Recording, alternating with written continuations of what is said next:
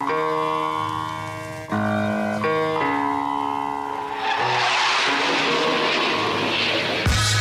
Cajun across the nation.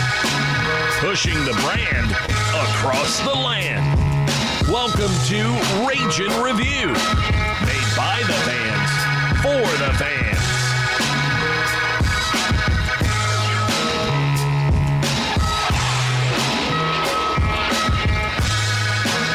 Ladies and gentlemen, cats, snakes, chickens, ducks, elderly people, and twerkers. Welcome back to the Ragin' Review podcast. Nick, Jerry, me, back again. Lots to talk about.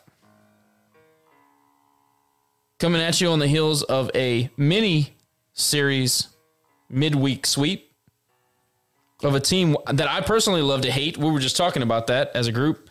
You know, Rice has played a interesting role in our history as a baseball program.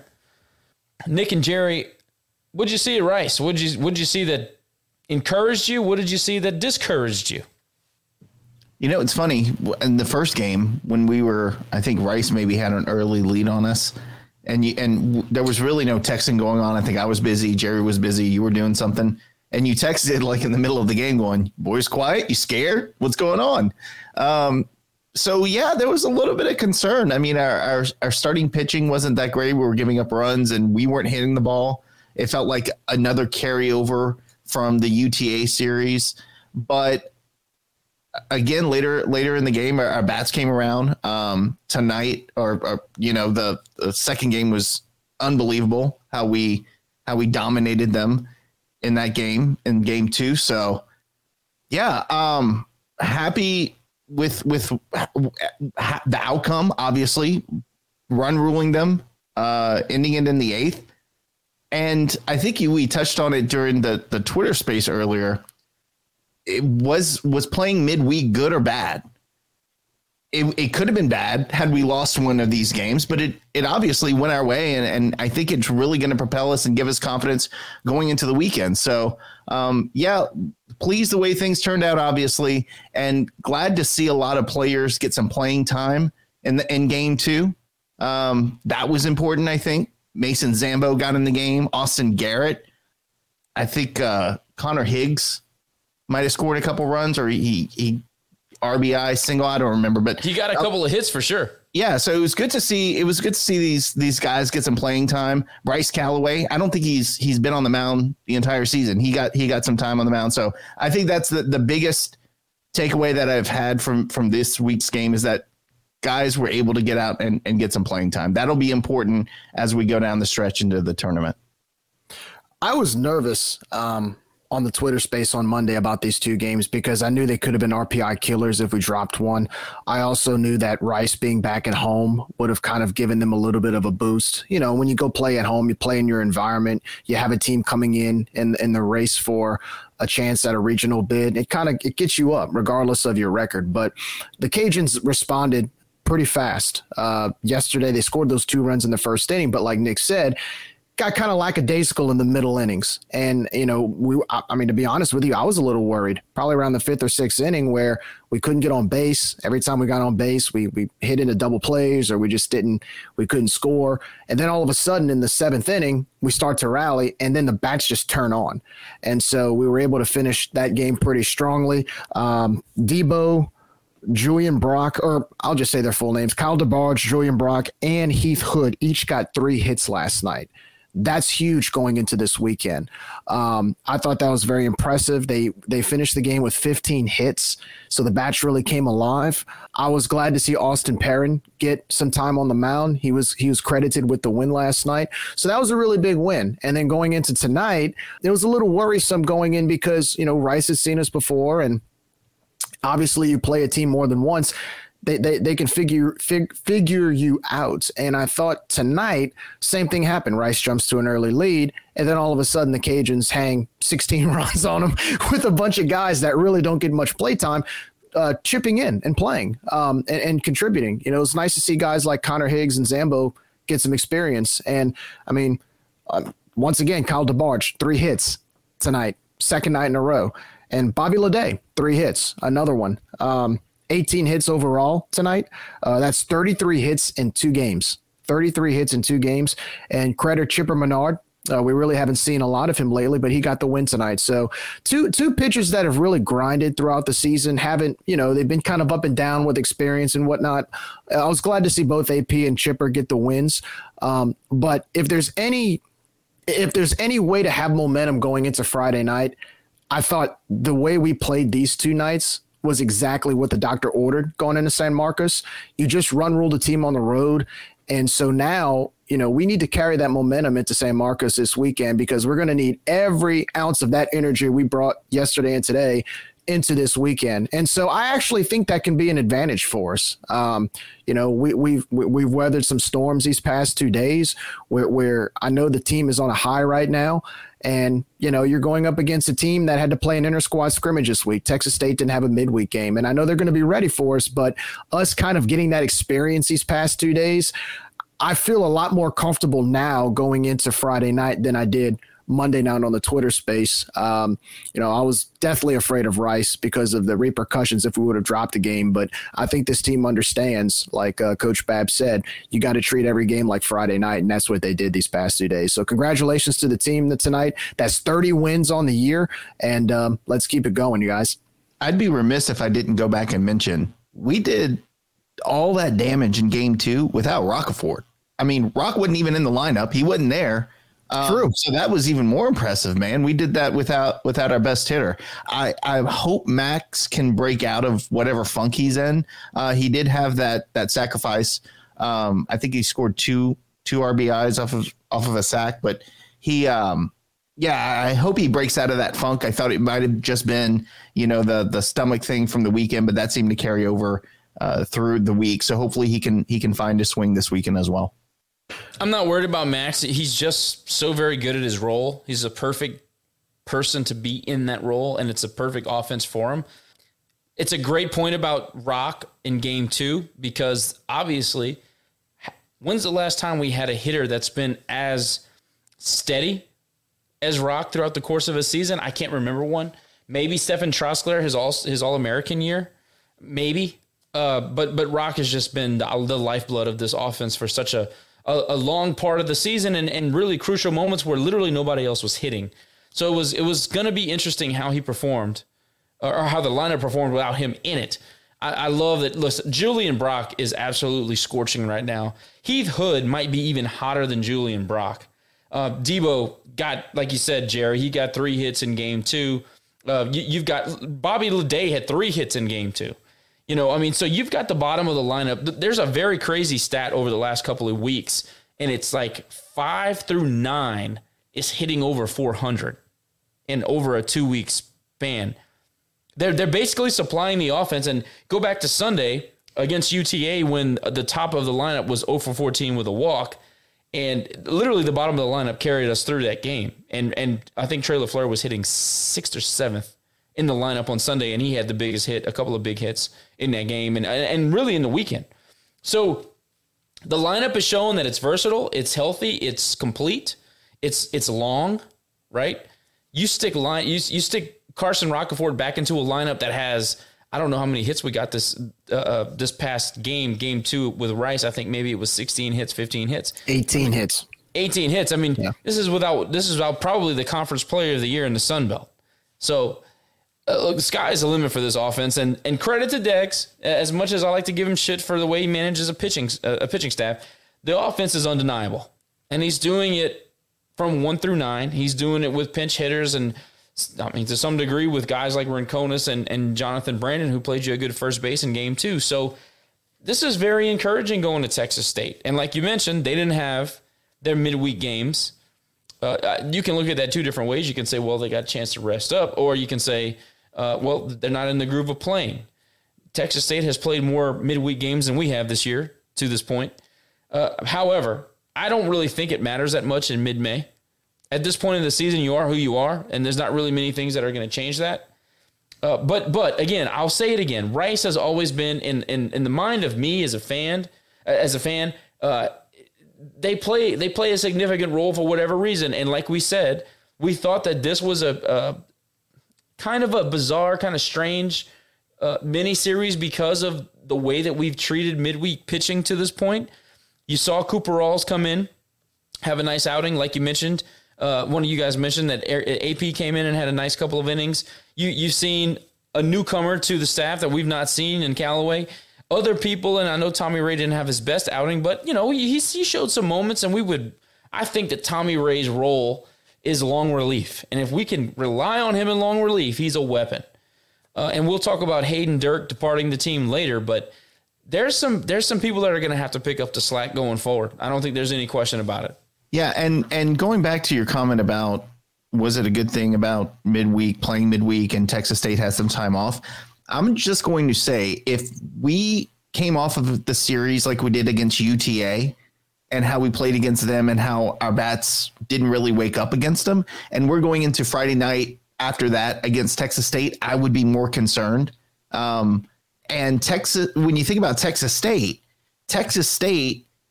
beat ULM 5-4 on Friday, 9-1 on Saturday, and another 1-run 5-4 game on Sunday. So they didn't get the opportunity to build some confidence this week. They're going into a series against us, a season-defining series against us, having just won 2 games against ULM 5-4. So I know, like I said, if we didn't play against Rice this week and win, and we're coming off the UTA series, I'm the one kind of concerned, hey, what are we going to do against Texas State? So that's where I think the momentum comes in, where we've got momentum going in, where Texas State, we know who they are. They're a damn good team. They've shown it and they've proven it. But I would, if I were them, have liked to get a midweek game in to build some confidence into the weekend. I think it's an excellent point. And to Jerry's point, having an inter squad is one thing, but playing real live action, regardless of the team, it plays a role in how you feel about yourself going forward. I do have a question about Chipper. Chipper had an outstanding outing in game 2, to the point where he was throwing pitches and walking off the mound before people were swinging at him. That is what you think you get with a Chipper Menard. He had a little bit about him like that last year. How do we feel about Chipper going into the Texas State series? Do you guys... I know we have a larger sample size now. Do you guys think that he's a reliable option out of the pen? Do you still have trepidation? And obviously nobody would probably call you out on that. Where do you guys fall on Chipper right now? Had he not had the performance he had tonight, I would be concerned. And he can be a little bit of an erratic pitcher. There are times where he comes out, like you said, he's lights out. Walking off the mound before the pitch barely leaves his hand. Are there nights where he can't find the strike zone and he faces 2 batters and we pull him? I liked the confidence I saw from him tonight. I liked, obviously, his performance was amazing. So, yeah, that's where, again, I think the midweek game helped him with his confidence and helped me in my confidence in bringing him out this weekend. So I said, absolutely, let the guy go out in there and pitch and hopefully carry some of that into the weekend series. Because if he can pitch like he did tonight against Texas State, man, that's a weapon that we need desperately right now. No question. I think my biggest takeaway from the mound is AP having another lights out performance. Like we talked about, we need Austin in the postseason. We're going to need his experience and his leadership, and I think that him having another 3 innings of a solid appearance for 3 innings. I think he walked 2 people. He gave up no hits or maybe 2 hits. No, I think he gave up 2 hits and walked nobody. That's what it was. I messed my notes up. But having Austin back in the staff and playing a crucial role to me is my biggest takeaway from the mound. Do you guys have a big takeaway overall from the miniseries with Rice? Jerry, I'll start with you. I just like the fact that we responded twice, 2 times, yesterday. Like I said, we started off kind of lax. You jumped to a 2-run lead, I believe it was, and then Rice comes back, and then you kind of play a little lax during the game or middle innings until you have to make a rally in the 7th and 8th. But just the way, look, the last 5 games we've won, we've been behind at some point. So we're finding ways to come back. And that's huge. That's important, how to face adversity, because I think this weekend when you go to San Marcos, if you're down to Texas State, regardless of how good they may be, you've experienced how to face adversity and make comebacks. So it doesn't matter what team you're facing, you've been through it before. Whereas if we jump to a lead against Texas State and we're hitting the ball like we have been, the pitching has been on like they have been, the real question is, can Texas State come back against us? And I would give us the upper hand on that right now, because that's 5 games in a row, I believe, where we've actually made a comeback, regardless of if it's in the first or second inning or in the 7th or 8th. We have found ways to come back. And it doesn't matter. It doesn't even matter how bad the team might have been. It's baseball. Baseball, you face a good pitcher or you just get some bad luck, it doesn't matter. But we have been able to overcome some of that adversity as of late. And I'll tell you, I think that's a fact that's very important going forward, especially now in this regional race that we're in now. I mean, look, after tonight, we're officially in the hunt. Are we in the outside looking in? Are we maybe the first 4 in or the last 4 out? There's a lot of baseball to be played, but I think experiencing what we experienced, making comebacks and being able to respond is going to be huge moving forward in the next 2 weeks. I mean, we're going to have to use that to our advantage, especially this weekend. Yeah, I'll say it again. My biggest takeaway from these 2 games were the fact that we built that momentum to go into the weekend, and we dominated a team that we should have. We didn't, screw around and let them hang in the game. We actually put them away in both games.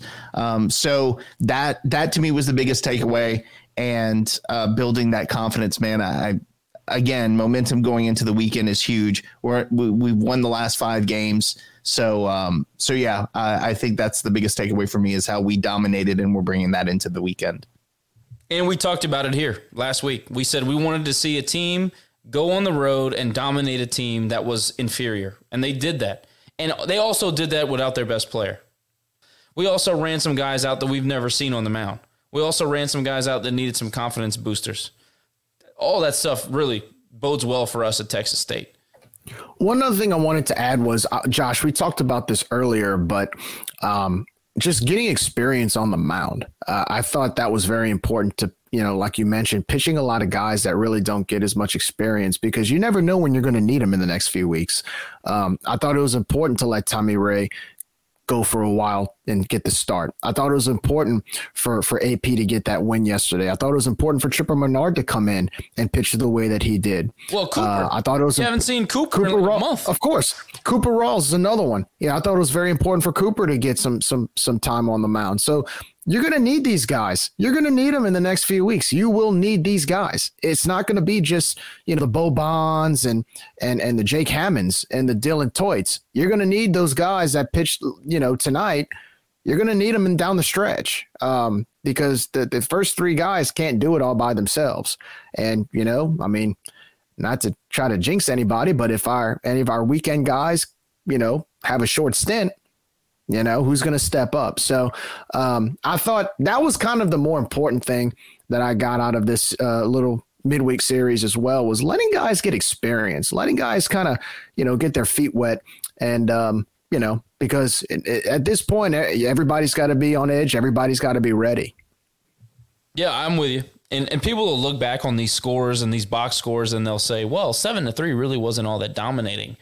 Let me tell you something. And Nick will back me up on this. That was one of the worst ball strike umpires in the history of history. Holy cow. You ain't kidding. I have never heard Jay and Brad laugh at a man like they laughed at this. I mean, this was... Now, I didn't buy the gas station TV not because I'm cheap. It's because I don't support and never will support anything that Kusa touches. But I'm just listening to the broadcast, and every third pitch, Brad is wheezing in the corner.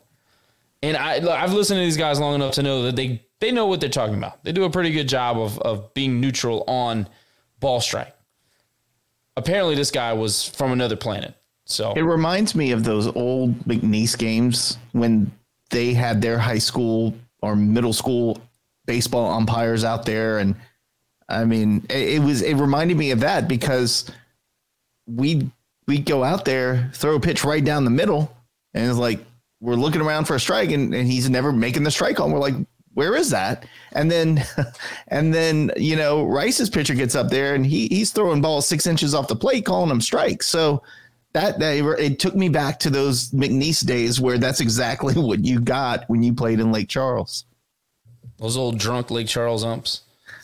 But no, it was bad. I don't think I've ever heard Jay say on a broadcast. Now, he said things behind closed doors, but to say on a broadcast that we're getting home cooked, that was telling. Now, luckily for us, we were winning the game, but I've heard him say it in situations, like maybe on one call, say, well, this guy's been inconsistent the entire game. I've never heard him in the many years I've been listening call them out that directly. That was pretty funny. What was hilarious was one of you had texted about that, and literally as I read your text, Austin Perrin throws a hanging breaking ball right. I mean, it couldn't have been any prettier. And if their batter would have swung at it, he probably would have hit it out the park. A ball. Stared at it. A ball. No. I'm just like, oh my gosh. I don't know how you can make that a prettier pitch than what I saw. And the Rice batter had lock legs and stared at it, and I'm thinking it's a strike 3 call. I mean, everybody. I mean, I wouldn't be surprised if AP was walking off the mound. No, the umpire looked at it. I guess the pitch was too pretty. He didn't want to say anything. To that same guy's credit, Brock threw someone out at second. I guess he had a big lead off a second, and he threw it down after a pitch, and Debo caught the ball, and he swiped at the guy, but it's obvious from the camera angle that he missed him. And that same umpire that was behind the plate the night before called him out. So I guess everything has a way of working out in this universe. I don't know. Baseball pays you back, man. That's exactly. Makeup call, man. Makeup call. So, guys, we put a big premium on pitching, and we've talked about our personnel at length on the pod. Today we found out that Hayden Dirk will no longer be with the program. Curious to what you guys think about losing Hayden, your experience with Hayden, and maybe your overall feeling about him leaving the team.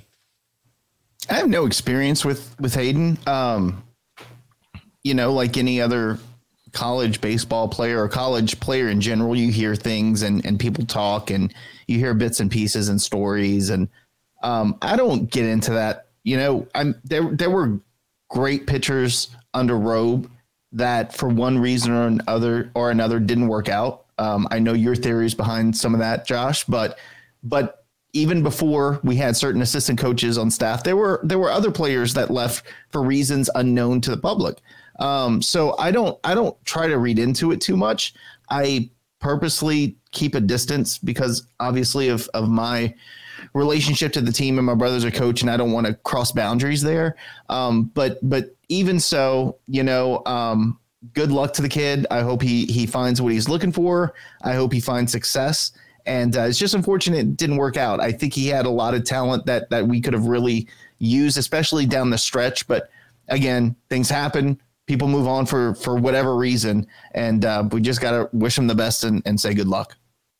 Yeah, it's obviously a bummer when you lose a pitcher like that. There was a lot of upside with the guy. Like I said before, I would have liked to see him get more of an opportunity, but I also would have liked to see him seize the opportunity. And sometimes, when stuff like this happens, I think everybody can learn from the experience. It's not just one person. It's not, it's not about taking sides as much as it's an experience for everyone. Maybe Hayden will learn from this experience when he goes elsewhere.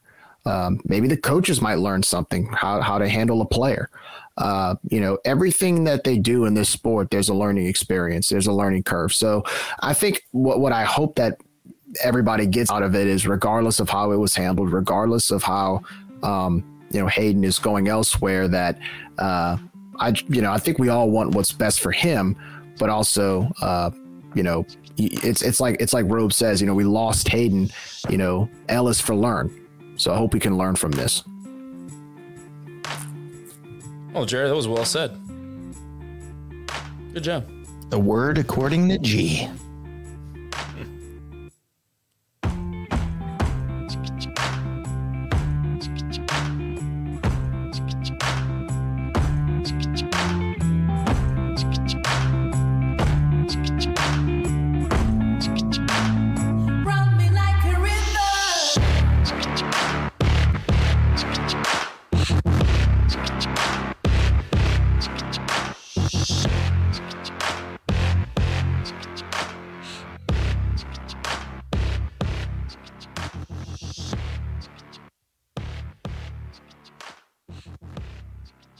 Schilling Distributing Company, Acadiana's top alcohol distributor for over 70 years, has been a proud supporter of Louisiana athletics for many of those years.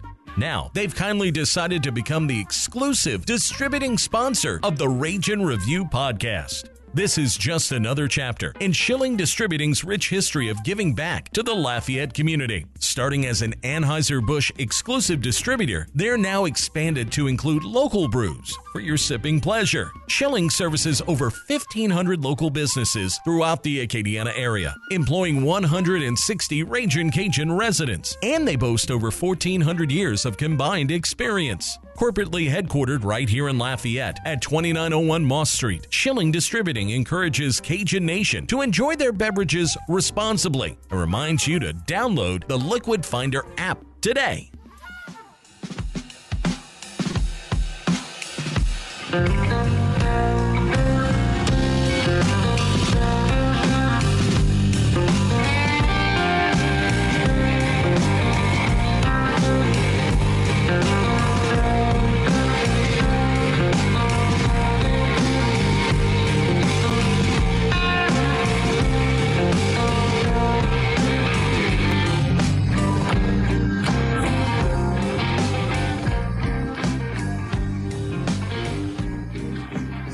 All right, everybody, we wanted to bring in what we have lovingly dubbed the Stream Team.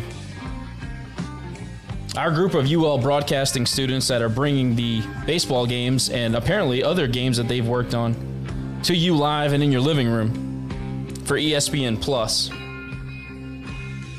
That's Ben, Blake, Blaze, Brian, and Jordan joining us tonight for an exclusive interview.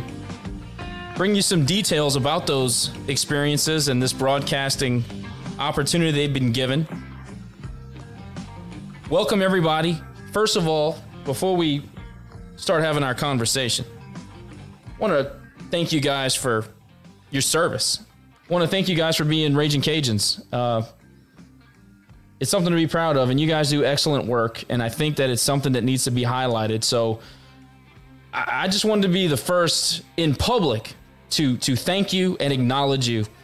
We have a long conversation to have and plenty on the rundown, but that's where I want to start. And Blake, if you don't mind, I'm probably going to designate you as the point man because there's so many people in this room. I'll start with you. What's it been like to be able to deliver Cajun sports to the Cajun Nation? I mean, it's been incredible. Definitely not something I ever thought I would be doing. We get to do a lot of different sports, which is really cool. We do basketball, softball, baseball, the occasional football. But, I mean, our team's been so good that, the big ESPN really gets them all to themselves. But it's really been it's just been incredible. You get to learn a lot of new things, meet a lot of cool people, and get to watch some great games all the time.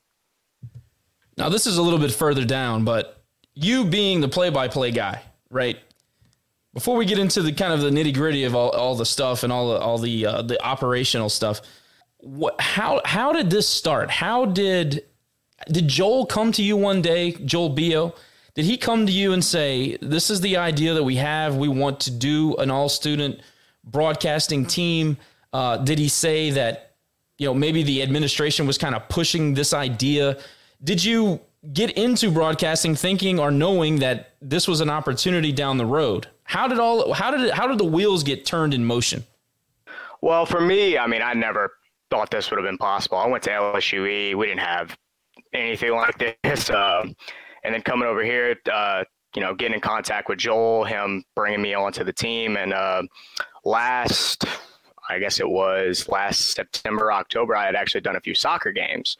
Jordan and I commentated one, and then I actually had to do one by myself for my second ever broadcast. And that was fun. That was eye-opening. And then I got to do one with Ian Ozan. So that was really cool, and that's what kind of gave me that confidence. But then Jordan graduating, she wanted to get into producing, and I think that's what really made Joel want to push for this and give us all that opportunity to see if we could do it. I mean, I know he knew that we could do it, but, it's all about that confidence that he gave us to go out there and put this together and, fight for us to be able to have that opportunity.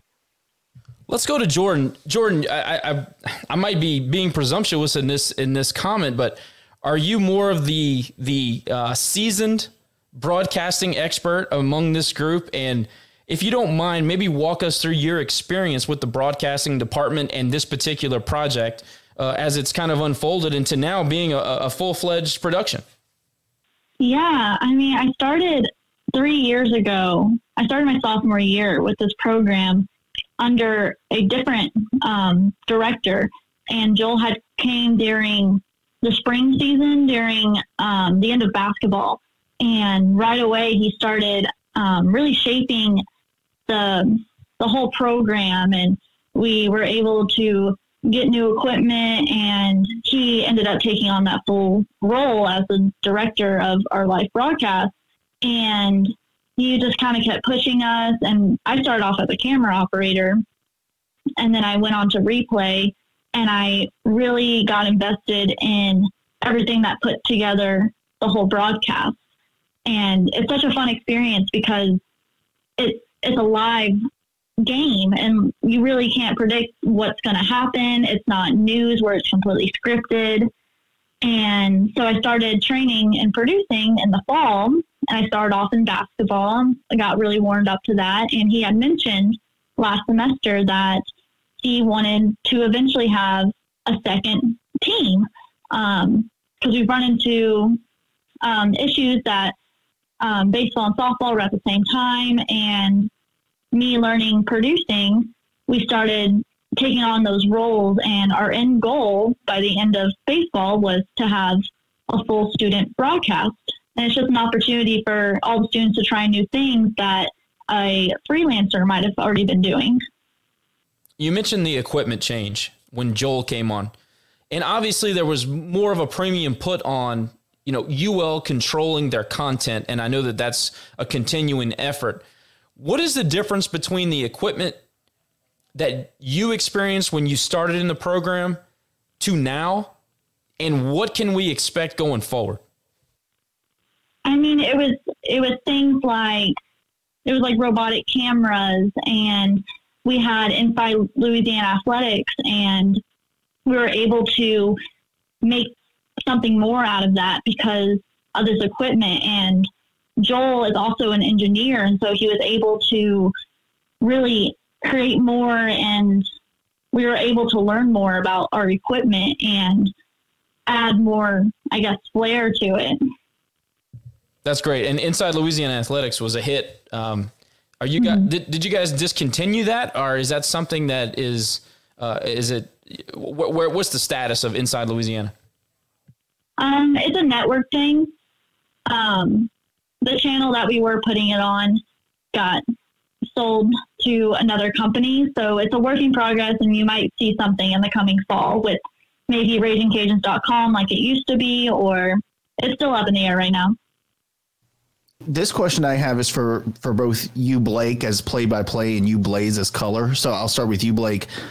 I was the PA announcer at the Teague and then Russo Park for years, and I kind of had to learn on the fly. You can't go to a PA announcing school, right? You have to kind of listen to someone, adapt, kind of figure out how you fit into the game and how you're going to make it yours. Blake, who did you study under, or how did you come to where you are now? Because again, there's no play-by-play school you go to. How did you figure out how to call a game? And I guess who'd you look up to during that process?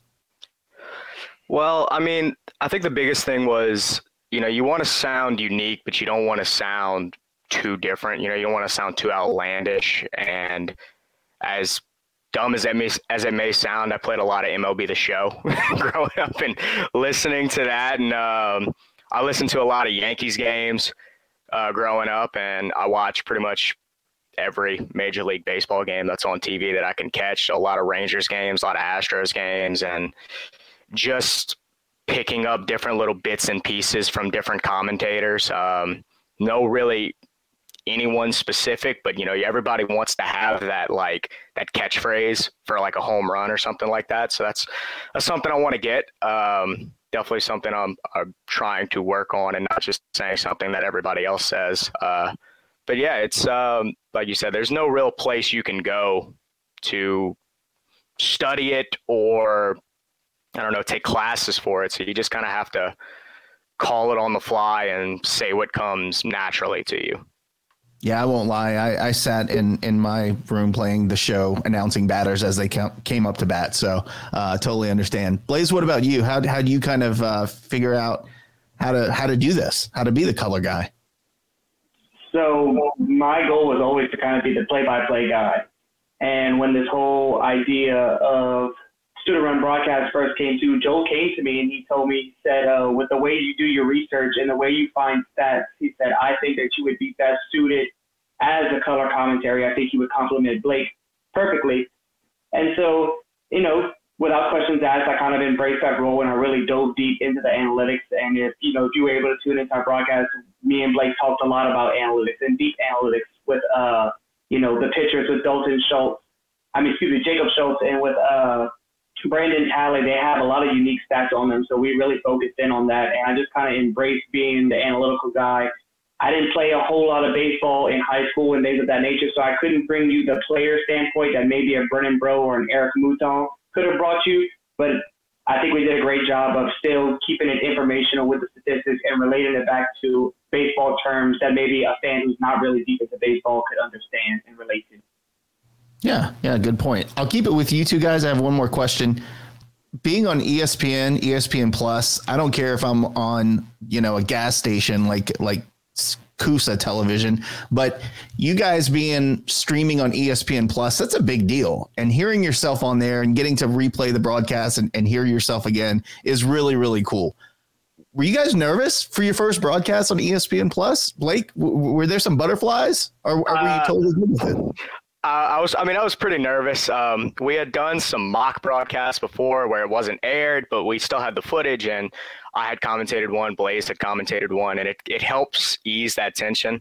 And like I said, I had commentated a few soccer games before, but it's completely different. I think the biggest thing I was nervous about is I didn't want to talk too much. That in baseball, there's those natural times where you just don't say anything and you let whatever is happening play out, and you don't want to just make it more about yourself than the game. So that was something I was nervous about. I didn't want to talk, you're there to talk, but you don't want to talk too much because then viewers can kind of get aggravated and annoyed and they just want to watch the game. Yeah. Blaze, what about you? Did you have any butterflies? Were you nervous? Oh, so like you said, we did a few mock broadcasts beforehand, and me and Blake actually each did a game by ourselves, so not each other in the booth. We did both color and play-by-play by ourselves. They didn't air on ESPN Plus, but we got to play back and watch them as kind of like practice. And the first 3 innings were absolutely horrible for me. I mean, I was like deer in the headlights, just frozen, didn't know what to say. So to just have that partner in the booth for the actual broadcast that were live, it helped a lot, and it gave me a lot more confidence to know that I had him to kind of bounce ideas off of. And whenever I was in that rut, he would pick me up and vice versa. So I was definitely a lot more nervous for the mock broadcast because it was just me in there. And with Blake by my side, there was still some jitters, but I definitely had a lot more confidence knowing that I had a partner who was going to be able to pick me up if I stumbled. So everybody's always interested in the inner workings that go on behind the cameras. Like, how do you guys know what feed to go to? How do you know where to pan? I mean, obviously you follow the ball, but there are other things that you videotape during a game. So Brian, I'm going to come to you and I'm going to ask you, because you're on the ground floor of the operation, you make it happen. What's it like to have somebody in your ear telling you where to turn the camera, what to follow? How do you guys decide what feed goes on the station for the viewers? Kind of take me behind the camera a little bit. I started off doing center field cam. I hadn't done high home at first, so that was kind of basic. But I would just do what I saw on real baseball games, like when it's like full count and 2 outs, they zoom and make it look good and stuff like that. Yeah, so right. Then Joel and Jared were like, "Hey, I like that. Keep doing that." I'm like, "Okay, so I'm doing the right thing." So then when I went to high home, it was more difficult because you have way more stuff to get. But like Blake was saying, I play a lot of MLB and I was watching baseball. So I'm like, I'm just gonna do what I see on TV, and then you just do whatever. Like certain directors want different things. Like Nathan, my boy Nathan, that's not here. Shout out to Nathan. He wants different things that our other freelancer will want. And then you just listen to Blake and Blaze, and it goes well. They say, this pitcher's been doing this. His foot you zoom in on that. And then the director see that and then he takes it. So I just listen and then I mix what I know with the game and it comes out looking good. So, Brian, going back to you being high home, at our old stadium, probably before you were born, when that was around, high home was on top of the roof with no rails. They literally take a bucket truck and put you on top of the roof. Would you have been okay with that? Yeah, I would still been excited because it's like you said, it's on ESPN. So to me, it's low-key like a big deal to my parents. So I was just excited to do the whole thing. I would have kind of did whatever. Yeah, I wouldn't have done it, but props to you, man. Yeah, Brian, I have to compliment you as someone who watches a ton of stream games when the Cajuns are on the road. Like right now, I'm watching the Cajuns take on Rice, and seeing other teams stream their games, I have to give you a compliment. And maybe it's me being biased, but it's amazing that how some other schools and some other camera people, how they make it so difficult to follow a foul ball into foul territory. The fact that you've actually been able to follow a foul ball with your camera is impressive in itself. I know it sounds petty, but I have to compliment you. You've done a fantastic job following the ball. It's amazing seeing other schools how they really don't. A lot of them don't do a good job at following something as simple as a fly ball. So I had to give my 2 cents on that. Thank you. I appreciate it. No, you guys do a really good job. And before Jerry asks the next question, I just want to say or ask, you guys seem like you have a pretty good chemistry between the 5 of you. How long have you actually been working together? Is this the first year you guys actually do broadcasts together? So me and Brian are actually 2 of the newest members here. We both started around the same time back in October. I started this for my internship for my final semester at UL, but Jordan mentioned she's been here for 3 years, so she's kind of wide. She's even been here longer than Joel, so she's kind of been real grounded and everything. And Ben and Blake got there around the same time as well as Blake. Blake might have been there a little bit earlier than Ben. We've all taken classes together. I mean, before I started my internship here, I had taken a class with Brian, Blake, and Jordan before, so we kind of all knew each other beforehand, and then working together, the chemistry just kind of bonded. And Joel does a really good job of making sure that we're all connected and we all get to know each other. He's creating jokes and making everybody kind of do icebreakers before every game just to make sure that everybody's connected. Because at the end of the day, you are a team, and how well you work together, that kind of determines what your end product is going to be looking like whenever you put it out for everybody to see. So overall, for each of you, what attracted you to this job? Was this a project that you had to qualify for? Was it something you signed up for? Was it something you volunteered for? Was it assigned to you? Is this something you have to do as part of like an internship? How did you guys get a hold of this project and be able to stream games and do the full broadcasting experience? I want to go first because I feel like I got mine like the most coincidental way. I was going to my professor's class to ask for an extension on a late project, and Jordan was sitting on the couch. She was like, "Hey, you want a job?" I was like, "Yeah." She was like, "You like sports?" I was like, "Yeah." And then like the next day, I emailed Joe, and so that's how I got it. I didn't know anything about it. I can say for myself, I'm Ben, by the way. Pleasure to be here. I had heard that whenever a few years back, ESPN Plus got the contract with several or most, I think all the Sun Belt schools to broadcast or live stream games in some capacity, UL started ramping up that program a lot. And it's ironic that you call this the stream team because way back before I was here and Jordan has just started, that was the name of this broadcast team because everything was just live streamed through RagingCajuns.com, et cetera. It wasn't actually going through ESPN Plus. And then later on, it started going through there. So I heard about that program when I started going to UL for mass communications. It's like, I love sports. I want to get into this. And I just started going down the emailing chain of emailing professors. And that eventually led me to Joel Bio, who got me involved with this program. And I would definitely say that UL and the department in general has done a really good job of building that community to want to help their students excel in different facets. So I'm incredibly grateful for that opportunity for sure. So Ben, you've pretty much, it sounds like you've taken an active role in all of this on this entire project, and it seems to be successful. What is your role? Talk a little bit about the technical director position.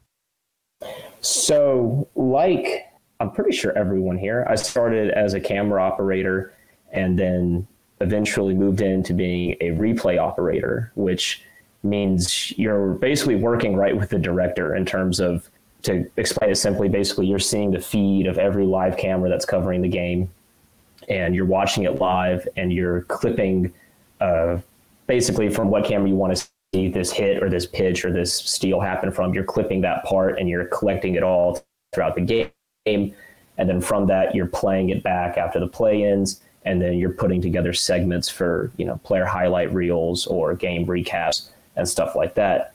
That job has been very interesting and pretty stressful. And I'd like to say it's a shame he couldn't be here with us tonight. But in my opinion, besides producing, obviously, the most stressful job in a production trailer is definitely the technical director. And for Mr. Nathan Shank to jump into that chair and direct 3 games by himself, that's incredibly impressive. And he did a fantastic job. So it was a pleasure being able to work with him doing that. I actually have a follow-up. I read the article about you guys, and this is kind of what attracted me to the interview. It says that you guys have worked in different capacities in multiple other events. What all have you been a part of before the ESPN Plus broadcast? I mean, I originally got into video work. I mean, like a lot of people here, in high school or whatnot, you pick up a video camera and start messing around. And that led to me to just teaching myself editing, how to shoot video and stuff like that. And I originally started in high school doing weddings or recruitment reels for players trying to get into JUCOs and whatnot. By the time getting to UL, it definitely helped a lot for me when Joel figured out I had, rudimentary skills of shooting video, editing video, and understood how that worked. And Joel and everybody else that was already there on the team did a great job of translating that into a live broadcast, because that's one thing you definitely learn is making a pre-made video and content is a totally different game than putting something out live. So it's definitely an adaptation. I do have a question about what we do kind of is we're a soundboard for the fan base, right? So streaming was never an issue until it feels like this year, where we have a team that's improving, and obviously we're going to make a postseason run here, and folks have a different expectation of what should be delivered to them as the fan, okay? And with the advent of ESPN Plus and that platform and the ability to stream, things change with expectations. So my question is that there's a feeling in the fan base that the administration listened to complaints, therefore you guys stepped in to fill a void. Was this always something that you were building to? And was it something that was maybe accelerated because of demand of fans? Or were you just on schedule and all of a sudden the team came together and now the administration asked you guys to, and when I say administration, it could be Joel, it could be any one of those, those levels. Was it just something that they came to you and said, hey, we think we're ready, let's try to do it for the university? I mean, it wasn't we want you to do this. It was a more internal thing. We were like, we just want to keep getting better. And we want to keep growing as workers. And I had told everyone on our last broadcast, when I started 3 years ago, I could have never imagined that this was going to happen. And this is the best team. And it's the best team to put this responsibility in. So it wasn't an expectation someone put on us. It wasn't, this is a goal we want to achieve, work for it. It was a internal, we want to keep growing. We want to try these new positions with people getting closer to graduation, being good at what you do. So you're able to get a good job. And we all love this job, and being able to do every single aspect of it that we wouldn't normally was that motivation to go and have this full student run broadcast.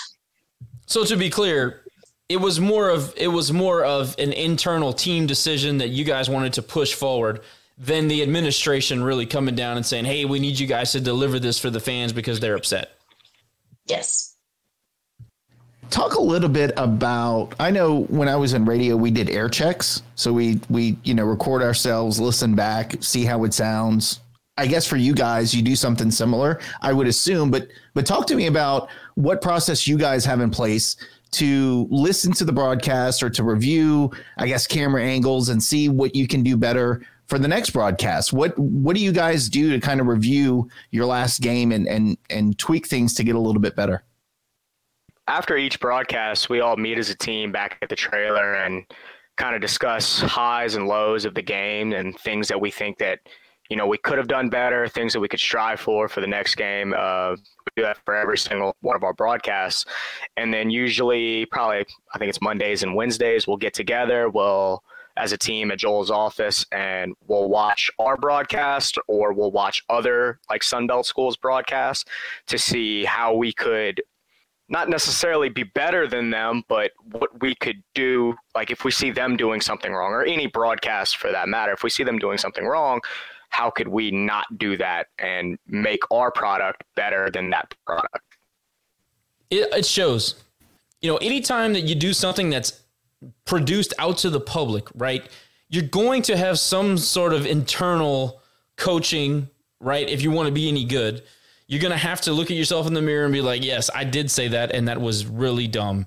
Or that was really insightful. How do we replicate it? Or, you know what I mean? I think you guys understand what I'm saying. You've done enough of this stuff to similar in the podcasting world where we care about how our product sounds to the masses. We come back here and sometimes we have, what people call come to Jesus meetings, and we'll say, hey, that sucked. This was good. This sounded horrible. This sounded okay. And we'll talk about it amongst each other. And I'm always curious if there's some sort of coaching mechanism in place. Do you guys get any feedback from higher ups? Does Joel attend those meetings? Do you guys get together with team and not necessarily supervisors because you guys are students, but broadcast management per se? Is that kind of how that goes, or is it mostly just between you all? I would say when I first came to the job and we would watch the Monday games, the first thing that Joel told me was that you'll never be able to watch a sporting event the same again. And I went home that day and watched the college basketball game, and I was like, oh, his camera angle is off. He's not zooming right. So then ever since then, I just kept watching it that way. And then I would compare myself to the NBA games. So I'm like, you know what? I'm kind of better than this guy. So I'm going to keep doing what's on, because to me, the NBA, that's the highest platform of, broadcasting basketball. So I would take that from watching it at home and then bring it to the games. And then sometimes Joel would be like, okay, we don't need that right now. And I'll say he's the nicest leader I've ever had. So even when you mess up, he'll tell you in a way that's like, I didn't, screw everything up, but I know I need to get better. So it's really just in between, I want to compete with myself and compare myself to the best way, but Joel and everybody else, they're nice about it. They're not really mean. So Joel really sets the standard for all of these broadcasts. He holds us every game. We'll have our post-game meetings, as Blake said, and he'll say, this was really good, but next game I want to do this. I want to take it here. And he'll kind of get everybody new assignments. First base cam, I want to see a little bit more of this in these situations. Director, I would like to see you switching more here. Let's switch it up. Let's try new transitions. He'll probably add something to the talent. I want to go for these segments. So it's a credit to Joel, and Jordan knows this as well. The producer really sets the standard for what each broadcast looks like, and you can never be satisfied for just putting together a good broadcast. You pat everybody in the back, tell them they did a great job, but at the end of the day, you want to keep taking your product to the next level. And I think Joel has done a great job in instilling that in everybody. So it's a credit to him. I love that Joel continues to come up because obviously you guys have great leadership. The chemistry is obvious, as we've already mentioned, and it's great that you guys have that outlet to have a guy that he says, look, it's good, but we got to keep getting better. I like that a lot. You guys have mentioned Joel and what he means to this whole entire project that you're undergoing with the broadcasting. But, talk a little bit about the broadcast department at UL. I mean, I remember when I was there, they had the studio, and I know they really take it seriously. Just from your experience, how has the department affected you in many ways through your experiences and your career paths? Just kind of discuss that a little bit and what the broadcast department means to each of you and how it sets you up for the future. I love our program. I've had the greatest mentors these 4 years, and it's really difficult. Like, don't get me wrong. I graduated a couple of days. I finally had a week to breathe for the first time in a couple of years. It's really difficult and it really pushes you, but I wouldn't be where I am without it, without my professors, without this job and my mentors. And I just love that it really pushes us, and we're all getting set up for success as we keep going through it. I would say that like right now where we live in the internet age, you can basically teach yourself, relatively anything online, right? Like you want to learn an instrument, you want to learn how to shoot video, whatnot. I would say that somebody who started teaching basic skills like that to myself in terms of video work, I have improved so much since going to UL, because there's so many things that you will be taught in that department from people that worked in news or TV or film for, decades. And that experience you won't be able to get anywhere. And I know it improved myself. I know it improves a lot, everybody in our program. So that was the biggest takeaway for me, is just looking at the people around you, the people that are teaching you, and they want to share their knowledge. So just make sure you get as much of that knowledge out of them as you can. I want to say, like between Joel and some of my other professors, they do a really good job at getting you through the process. Like, it seems hard at first, but it's like, we're doing this for a reason. We're trying to get you this good. And there's one professor, I don't know if we can name drop, but everybody's probably taking her. She's pretty hard, but what she does is get you ready for the industry and stuff like that. So just them setting the high expectations for us and giving us, they kind of put you on the spot. When I first came here, like my second day, I was doing a live volleyball game. That's the best way to learn, because it's live. Your mess ups, you can see them in your face. So their guidance has been really good at getting you to the point and where we are. Yeah, I agree with Brian on the one professor, but she's done a great job, and Joel's kind of been the same as her. She's tough, man, and she pushes you to the brink every time. But in this industry, it's needed, because I think what a lot of students get caught up in the complaining of, there's so much work. But I think you forget that college is not just, making sure you learn something. It's preparing you for the industry that you want to go into. And her and Joel have been the two biggest influences on my life in terms of making me a young professional, outside of editing and doing stand-ups and knowing what needs to be done for a sports package versus a news package or a documentary or maybe a sports production. Also knowing things like how to send an email to an employer, how to properly fill out an application, how to create a reel. So doing all the things that it takes to be a young professional in this industry, those have been the two biggest influences in my life in this program. And I am very thankful for both of them, because I've learned a lot from them, not just technical-wise, but industry-wise as well. I really, for me, all of my credit goes to Joel and Jordan and like the friends that I've made in this group, because when I came here, like I mentioned, I was from LSUE. I didn't have a clue how to operate a camera. I didn't have a clue how to talk in front of it. I came here and I just knew I love sports and I like to talk, and that was pretty much it. And Joel helped me. He coached me and taught me how to make this my profession and how to excel at it. And as well as, Ben, Blaze, Brian, Jordan, Marcel, he had graduated. He's no longer with our group, helping me to become the best broadcaster that I could be. Because, Blaze and I just got up there and talked. We couldn't have done that without anybody else in this group. So, that we all kind of help each other and make each other excel. And I think we can all give that credit to Joel, that teacher who we, I don't know if she'd want to be named. And, everybody in our department has just been fantastic. You guys can name drop. This is a podcast. We're not going to get our license pulled. So no, but it's her. She's scary. That's all I'll say. I'll say it. Shout out to Miss B, and we love you. Look, you guys have been spectacular. Before we go, we're going to do some feedback from the listeners or from the viewers. Obviously, you guys are doing a video production. So if you have some thick skin, we'll have a little bit of fun. You guys ready for this? All right. There's a lot of good stuff, but there's a couple little wobbly comments I'd like to get your thoughts on. All right. Comment number 1 from the list, from the viewers. We'll call them viewers.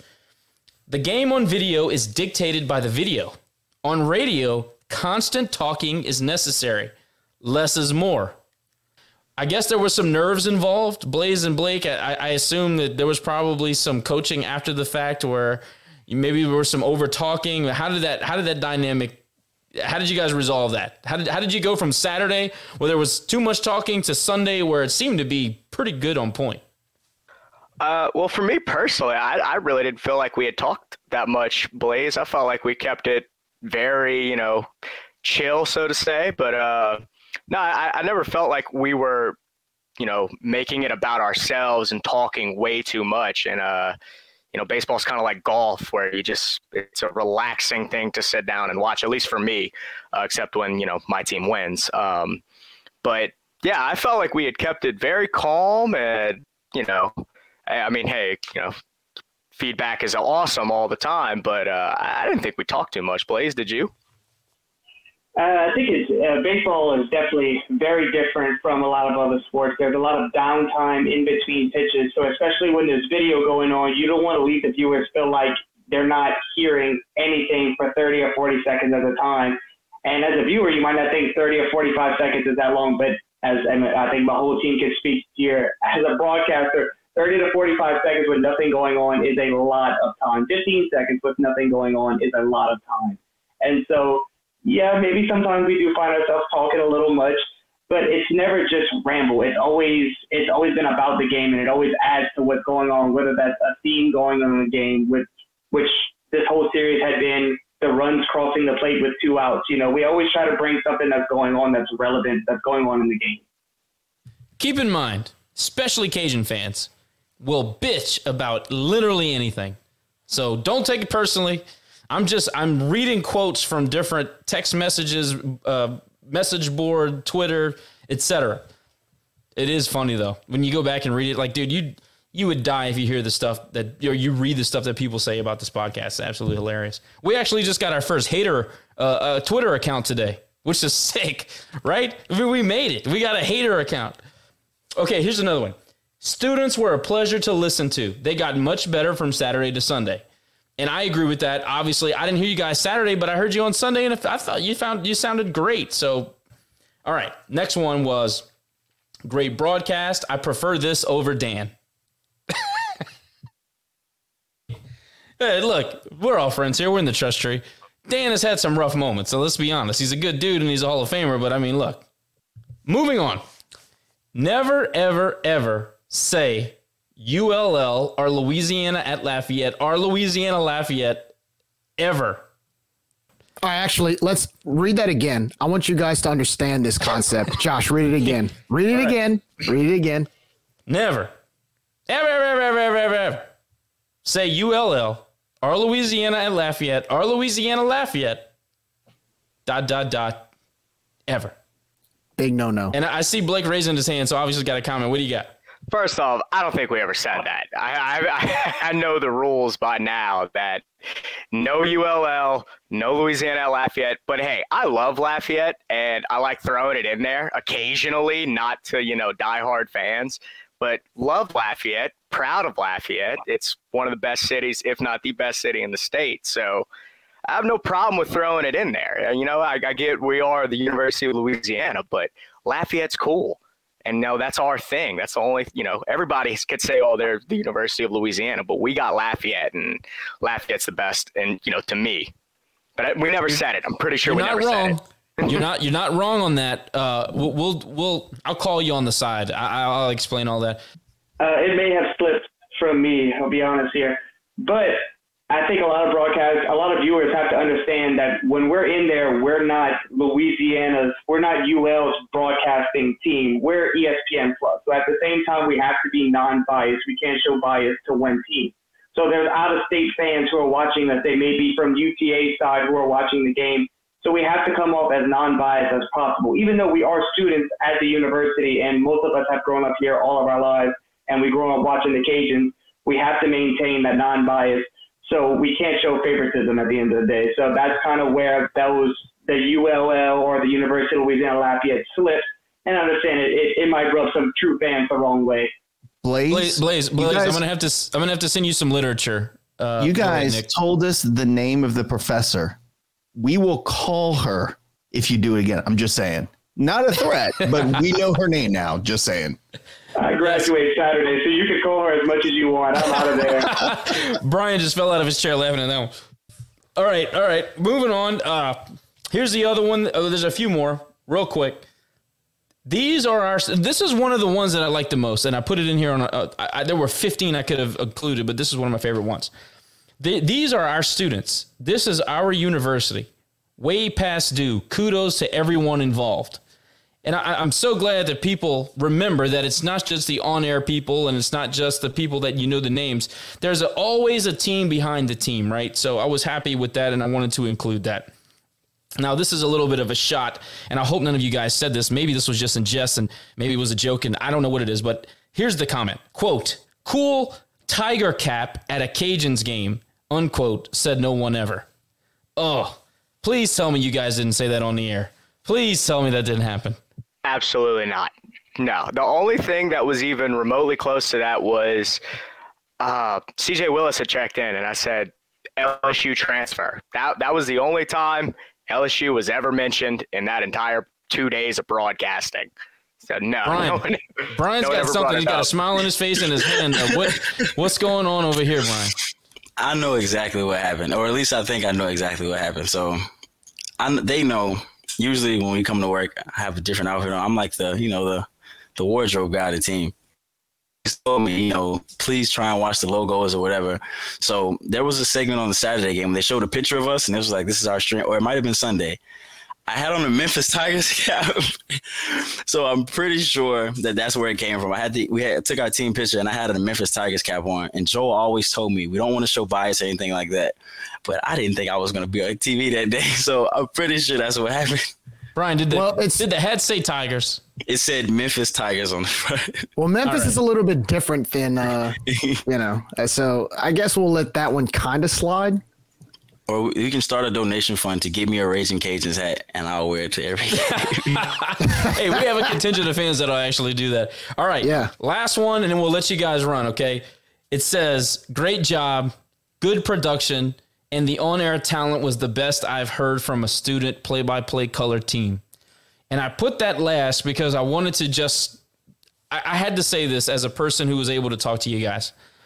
When folks across the country see these broadcasts, when recruits see these broadcasts, when recruits' parents see these broadcasts, they're excellent productions, top to bottom. But you guys are the voices of us. You represent us when you're on TV. And I can't stress enough how much we appreciate what you do. And I also can't stress how important it is for the brand, for Lafayette, for this university that is improving and growing at an incredible rate. You guys have such an important role. I hope that you understand the position that you have right now. Look, I know that maybe next year you're moving on and you're graduating and you're going on to bigger and better things and you're pursuing a career. But right now, while you're producing Cajun games, you are as important as anybody else. And I just want you guys to fully grasp that. And we appreciate it on such a different level than most because of obviously what we do as a hobby. So I wanted to say thank you. And I wanted to tell you that what you're doing is so very important. And I'll let you guys have the last word. Well, I just want to say thank you. I didn't think it was, I already kind of had my geeked out moment about it, my first basketball game. And I was like, I told my mom and my dad, like, this is me on TV. Like, I'm doing this. But I didn't realize it was this important until like recently when we watched the, we looked at the Raging Paging thing and I was like people actually watch us. So then that's when like it's all coming together. Like I didn't know people actually paid attention to us. So I just want to say thank you. One thing I would say is that kind of piggybacking off of what you were just talking about, I remember last year for softball, I can't remember which team we were playing, but they came in and, they're sitting in the away section, which is in the outfield. And it was a doubleheader, and I was walking away from my camera for the end of that game one. And a lady came up to me, and she told me that they had lived in, if I'm remembering right, Oregon, and which the school was not Oregon at all, but they couldn't go to any of their daughter's home games. They couldn't.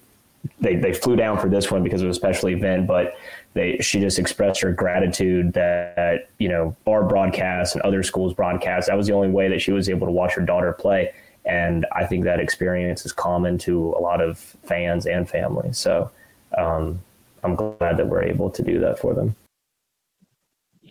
I mean, I'm incredibly grateful for this experience. and I feel like I've grown so much. And, you know, our last softball game I was producing, and we had Yvette Gerard there for our color analysis, and she came by after the truck and she was like, "You are awesome. It's so refreshing to hear a woman's voice and on my headset." And it's kind of just been a thing the past 3 years where it's, I know not on this team I've had to do it, but in the future I would love to stay in sports, but it's something I have to fight for, unfortunately. And that's just how it is. But to hear that, and I'm constantly trying to grab more students to bring on the team. And Joel's told me he wants like mini me's on the team. Like, let's find some more girls and let's hype them up, you know? And I've been able to gain that confidence with this team and being able to produce and basically be the big man, the big woman, you know? I'll just start off by saying that whenever I went to my interview for this job with Joel, we kind of talked about the sports program and the broadcasting program as a whole. And I went to Arizona State for a little bit of time, and they have one of the top sports broadcasting programs in the country. Like, they have a whole section devoted specifically just to sports broadcasting. And I kind of talked about that to Joel, and he told me that he felt like this program was sort of a hidden gem and to sort of get the broadcasting department more involved in sports. And I think this project that we were able to do, the student-run broadcast, I think it's well on its way to opening up the sports program and expanding the broadcasting department. I mean, Lafayette is continuing to grow, and I think the sports market you're going to see grow with that. And so I think it's so cool to see that we could possibly be the start of something that could lead to even bigger changes down the road, and hopefully see the sports program grow and the sports department grow as a whole and really create more opportunities for sports broadcasting in general.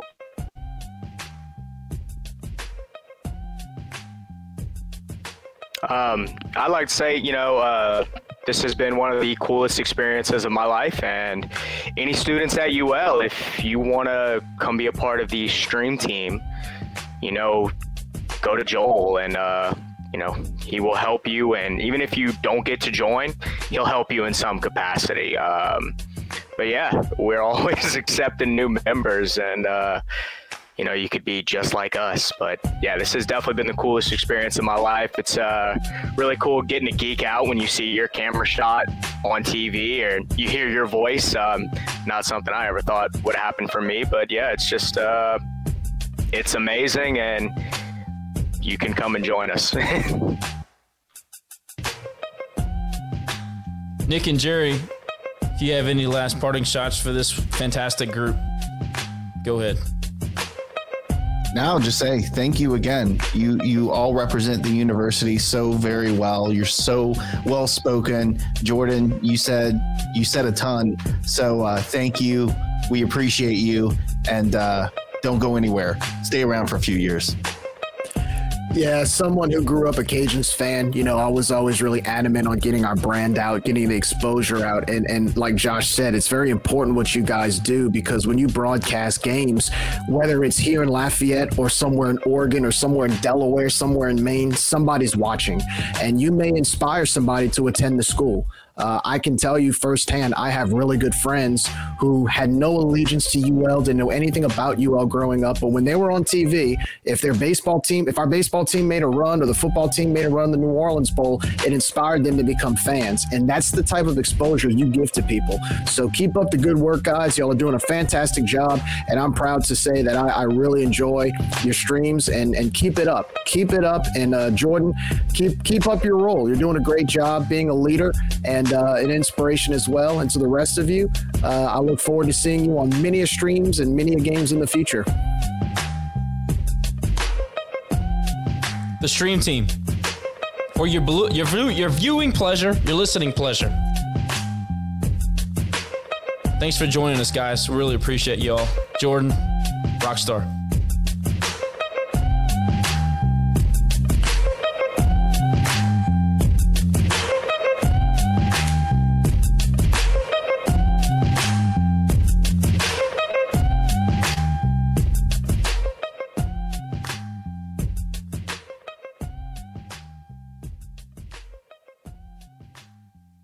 Chris Russo of Russo Exploration encourages you to donate to the Raging Cajun Athletic Foundation. The RCAF, the official fundraising arm of Louisiana Athletics, supports over 400 student athletes across 16 NCAA sports. You can invest in the RCAF today for as little as $5 a month. Just go to myrcaf.org to get started or call 337-851-RCAF. As always, donations to the RCAF are tax deductible. Your investment today will enrich the lives of every athlete that puts on the vermilion and white. Go Cajuns!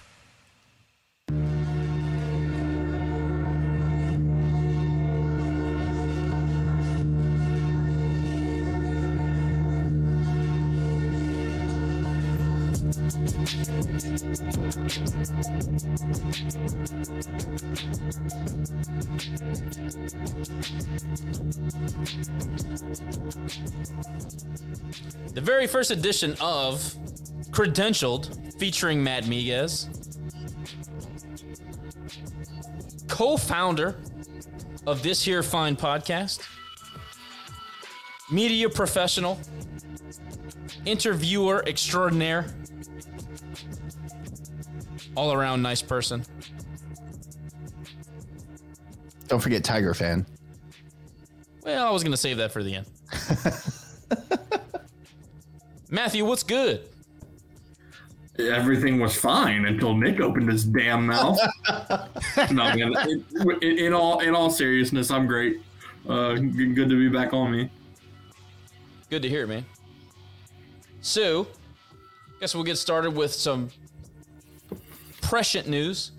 You know, we know Rock didn't play in the second game at Rice.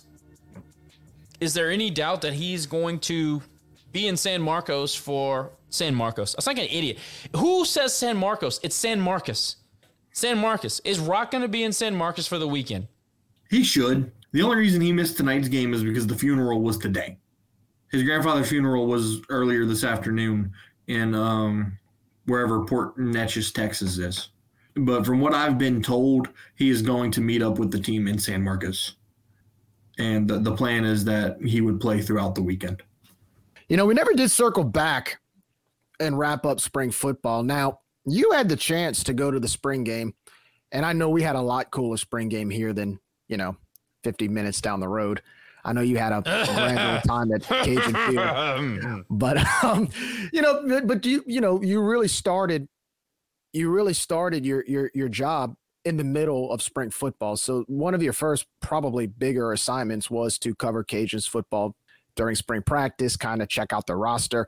What were some things that you got to see? What was your experience like covering Cajuns football this spring? What are some positives, some negatives? How was the spring game? Talk a little bit about Cajuns football this spring and what you noticed. I'll give you two names right off the bat that really impressed me.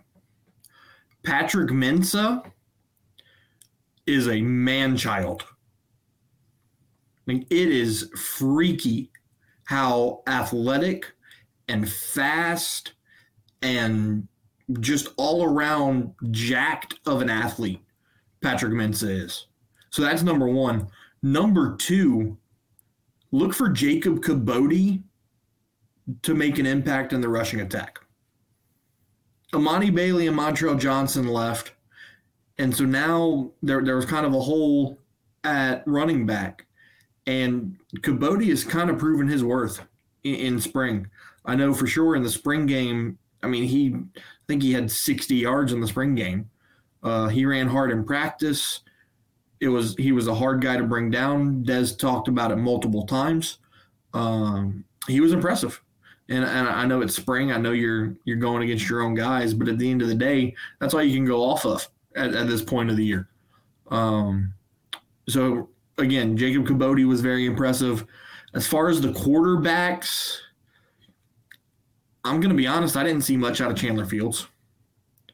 I thought he rushed a lot of decisions. I don't think that he threw the ball very well. Now, did any of them throw the ball very well? Ben Woolridge had spurts. But one thing that I will say about Ben Woolridge is his ability to continue to keep a play alive, right? You know, you saw that with Levi Lewis a lot, where if a play breaks down, he ran away with his feet. Ben can do that almost to another level because Ben understands. You can tell that Ben understands when he needs to cut it to the outside and step out of bounds, or when he can lower his shoulder and get those extra 3 yards. Which is important because that shows veteran mentality. That shows that you know how to take care of your body. So that was positive to see. Overall, I don't know that this team's going to miss many steps from 2021. It's going to be a new coaching staff. It's going to be new, details here and there. But Des has said it time and time again, they don't need to change a whole lot.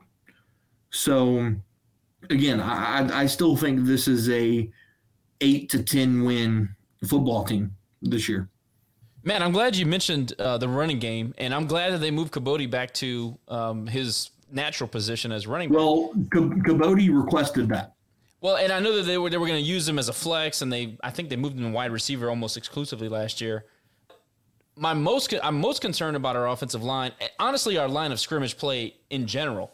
And I know that there's a lot of movement on the offensive line. The most important and the most talked about is Jax Harrington moving to center. What did you see in spring ball, whether it be practice, whether it be the game? What did you see that maybe gave you some sort of insight on what is the cohesiveness of the line? Do you think Jax fits at center? Did he play? I remember when Cole Prudhomme was there, and he really didn't have a great spring, but he emerged before he got hurt as the best center on the team in a backup role, and he got an opportunity, he really blossomed. So did you see anything in spring that maybe tells you that Jax Harrington is an all-conference center? And also, do you think that the line is developing around him? Yeah, I'll say this. I didn't see, issues on the O-line, which is a positive. Jax looked comfortable at center, which was encouraging to see from somebody who has very little experience playing center and none in college, right? So that was encouraging. I thought there was a couple other guys that made big contributions.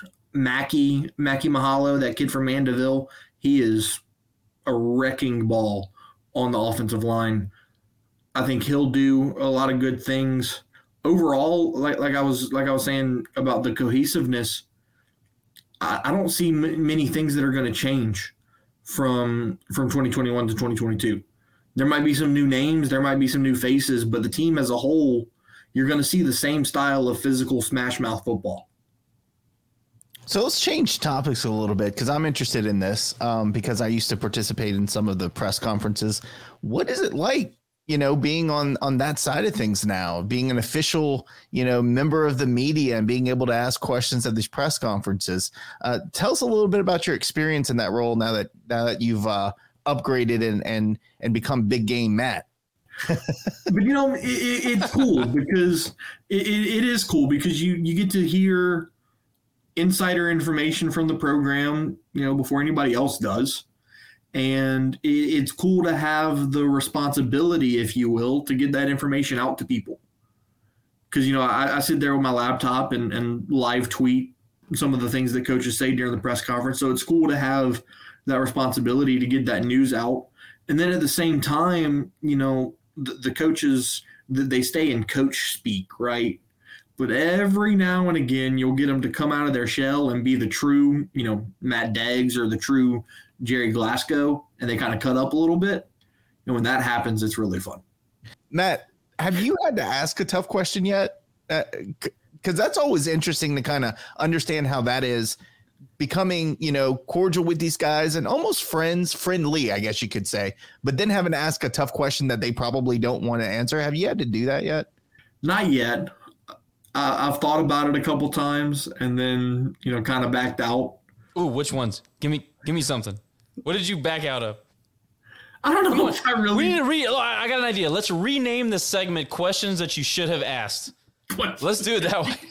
Pretend my name is Dak Meggs. All right, go ahead and ask the question. Well, I can remember when we got swept by Troy at to open conference. That was like my second press conference, and I remember thinking in my head, like, when are we gonna stop giving so many freebies? When are you gonna stop walking so many people? When are you gonna stop hitting so many batters? And so obviously I was gonna word that, professionally, right? But I'm sitting there and I was like, all right, I'm gonna ask it. I'm gonna do it. And I was like, I've been working here for a week. I am not gonna be that guy today. And we would be sitting here saying Matt worked there for a week. I think we might be sitting here going, Matt's a legend, because after 5 days on the job, he asked a real question. But, like I said, it's fun to interact with the coaches on a personal level, get to talk to them. You'll have instances where you might get in there. So press conferences start at like 12:30. And if you're like me, you like to get to places 15 minutes early. So I'm sitting there at 12:15, playing on my computer, waiting for it to start. And Jerry Glasgow just casually walks in the room and strikes up a conversation with you. So, getting to do things like that is pretty cool. Yeah. Is there one experience that kind of stands out since you've been doing this that you'd want to talk about? Anything, any kind of like you just said, Jerry walking in, having a conversation? Definitely the time when I told Deggs to play Rincones. That was it was such a simple question that I asked, because that was the phase in the season where Leday would play one game, Rincones would play, and they were constantly flip-flopping. And so I just asked Coach the simple question: are you going to keep doing it by committee, or have you decided on somebody that you like more than the other? And dude, he looks at me with his just stone cold, and he goes, "What do you think?" And I wanted to come back with, "Coach, I don't make $400,000 to coach this baseball team." But you were probably shaking in your shoes right then, huh? Oh, dude, what?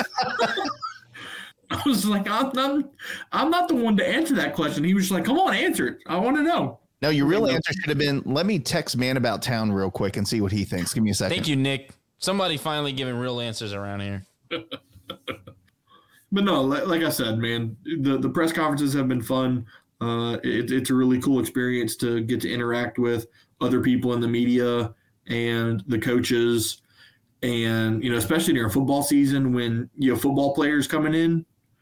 That's always fun to get to interview players and see how they react to questions is cool. So speaking of insider information, give us something, man. Give us something that we don't know already, that we can. You can break a story of some sort right here, right now. What do you got? To be honest, I don't really have one. I don't have anything. You've turned totally media right now. You're lying right now. I swear, I have nothing. I really don't.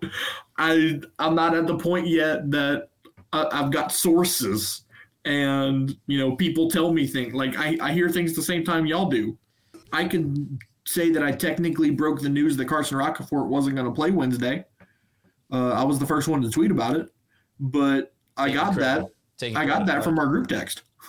Well, I learned on Raging Paging that you can know somebody before they're born. Did you guys read that? That was spectacular. My goodness. I try to stay off of Raging Paging as much as possible. Well, you're missing out, buddy. You're missing out. Talk a little bit about the dynamic now. As you know, our pod, we've always been dedicated to the fans' point of view, and of course, you were there in the trenches with us, but now you're kind of on the other side too. So you get the best of both worlds. Talk a little bit about that dynamic, going from being a super fan and now you kind of have to tote the line being in media. How is that balance or imbalance worked out so far, and just kind of how that experience has worked out? Well, it hasn't worked out very well, because the first time I stepped foot in Baton Rouge, I got attacked. I mean, come on, man. It's really funny because we would never do that. It's really funny because the second that I was told, hey, you're going to go cover the LSU spring game. I was like, okay, that's fine. Whatever I got to do. And then in the back of my head, I was like, uh-oh, that might not be good. And then you saw the soda machine, and then it all went to hell. From that point forward, Dude, soda machine, Joe Burrow, here we are. Think about it. You get a cup of ice, and you can fill it up as much as you want. I'm sorry, but it's genius. Nick said soda machine. Joe Burrow. Genius. And here we are. But then, Nick, what the part that you forgot was that after I filled up my cup, I turned around and saw the pulled pork sandwiches. And that's where it went to hell. Never forget about the hunch dogs. I warned you. Don't say I didn't warn you. But, as far as the dynamic goes, it's definitely been an adjustment period. There have been moments where, at occasions baseball game, the fan in me wants to come out and be like, what the hell are you doing? And I can't do that, right? Or, walk-offs.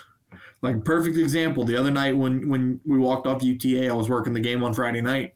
And instead of me being in the stands going crazy that we walked off, I had to sit at my computer, never break expression, and finish writing my game article because I had to get it published as quickly as possible.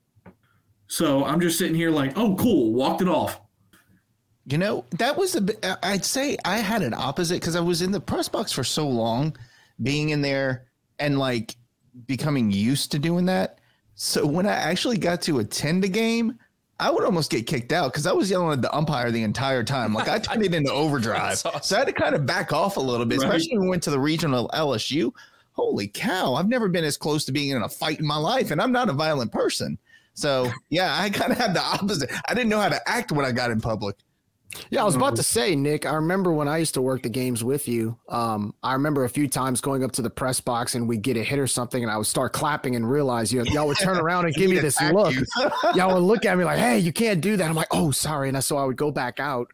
But yeah, it's a very interesting dynamic because I remember volunteering at football games on the sideline and the same thing. We'd get a pick six. That was the beginning of the HUD era. So you had 30,000 people going nuts and it was weird.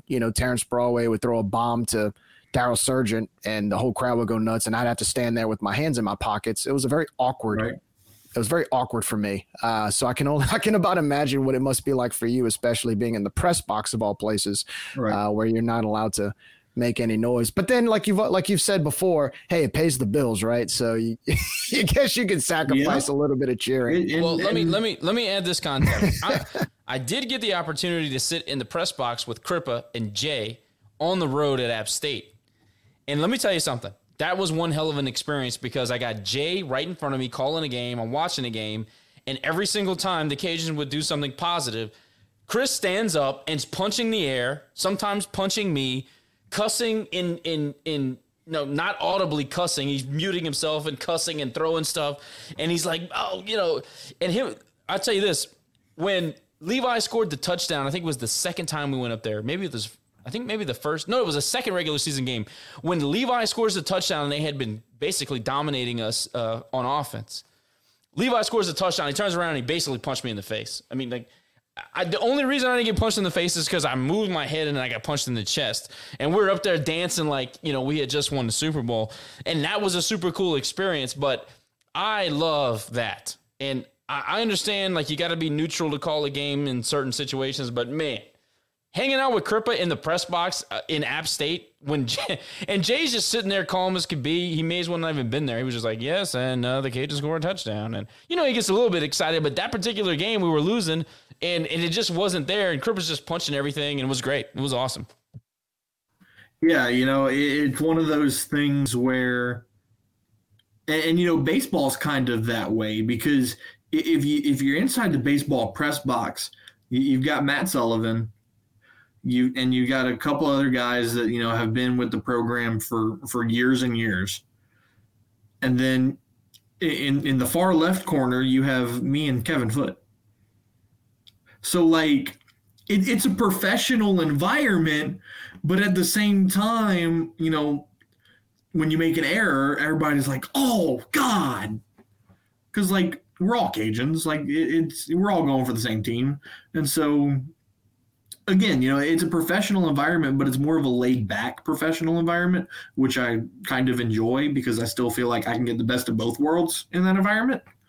But football, when you're in a press box of 30 people, including the press of the other team, you can't exactly do that. I just want to say I would pay money to see Kevin Foote in a Saints press box. I would just love to, because you could see the meltdown. I could see the meltdown in his face when things are happening and he can't express it. That would be fantastic. I'll tell you a Kevin Foote story, and it is not Cajuns related. This was a couple weeks ago. It was the week before the draft, and at Delta Media, where in the building where the game studio is, immediately outside the studio, there's like a lobby area, and we're having a content meeting. There's like 5 of us, and it's during Kevin's show. So Kevin is in the studio doing his show, and it's all quiet. And then out of nowhere, you just hear Kevin Foote going, "I swear, if the Saints take a quarterback in the first round," I'm just like, Kevin, relax, dude. Like we kind of made a running joke about it, and we even filled Kevin in on it. Like, okay, over under what day Kevin has a heart attack this week, because like we all thought it was going to happen. I hope Foote never changes. Hope he's always been that way. To a whole new level. 100%. He's an entertaining guy. I do wonder, right? And maybe I'm guilty of this also, but I do wonder, will I ever care about something that much for that long and be that upset? I can't answer the question. Gosh, I know you're not asking that. No, seriously. You are that way about the Raging Cajuns. Well, yeah, that's what I'm saying. I may be that too, but I'm still young, man. I'm still young enough. I'm not that far removed from, school and being and I also live here. The Saints are in New Orleans. It's totally different. It doesn't affect Lafayette, So maybe I'm guilty. That's what I'm saying. Maybe I have a blind spot there, but it affects the whole state. Of course it does. Here's the thing. The Saints are grown men being paid millions of dollars to play a young man's game. Okay. And college athletes are grown men getting paid hundreds of thousands of dollars to play. Well, not in our case. The Cajuns are people that represent us across their uniform and when they go in national tournaments, whatnot. But it's still amateur to us, and you still have some level of I don't know. Relatability maybe is the word I'm looking for. You still have some sort of an attachment because they represent who you are. The Saints don't represent who I am. I just root for them my whole life. I don't care that much. Of course, I root for the team, but God, I don't know. Foote strikes me as just a strange guy. He's a strange guy. Maybe we should reach out to him, get an interview. But anyway, Matt, don't want to dump on your coworkers, obviously, but I do have one last question before we let you run. It's been fun on social media since the transition from superfan to media professional. Have you grown tired of being dragged on social media? Yes. Yes. So I made the hockey comment, right? And Raging Rider comes in on Twitter. "Oh, I thought the Baton Rouge Kingfish were your team." Get out of here. That was awesome. I thought that was great. That was awesome. Like, I'm not some LSU super fan. Do I have an LSU polo in my closet? Yes, I do. No, you cannot say that on this show. Do I have purple and gold shoes? Yes, I do. All right, credentials canceled. Scrub the freaking content. But not a fan. Over. He's not a fan. Don't forget, not a fan. But I'm not an LSU fan. Matt, what exactly does being a fan mean to you? Caring if they... See, you can't even say it. Tiger got his tongue. That's what happened there.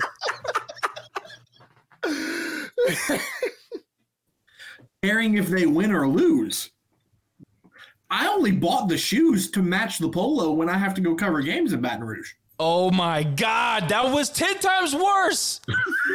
We were just talking about how you have to be neutral, and here he goes buying LSU crap to wear the. Whoa. Well, hold on. Buy some gray, man. Let me clarify. The shoes aren't like LSU. They're just purple and gold. They're actually licensed for the University of Washington. So I have a question real quick. As a grown man, do you feel comfortable wearing purple and gold shoes? Just as a man. I mean, they're kind of cool. I defer to everybody else. I don't know what they're cool shoes. Look, Tim Buckley, every damn baseball game, as long as I knew him covering the Cajuns, wore that stupid faded purple shirt every damn game. And we called him out on it one day. And we're like, why do you wear purple to UL game? Like, we're not saying you have to wear red. Why do you, of all colors, do you wear purple? And his excuse was, well, that was my high school team's colors. This sounds like a Buckley excuse you're making there, Matt. Tim, you trying to piss me off? Are you trying to piss me off? Tim, you trying to piss me off? That's what it is. You trying to piss me off? Look, man, at the end of the day, what's my shirt say? What's my shirt say? Your feed is kind of spotty. I can't really make it out. In the words of Dan McDonald, Louisiana. What's behind me? Who y'all think I'm a fan of? Come on, man. Don't do that. I think that's a podcast for another day. It probably could be, unfortunately. The fact that people care that much that I had to go work an LSU game is hysterical. Matt has gone full media turn. You hear this? I'm gaining a bunch of followers because of it, so keep it up. That's good.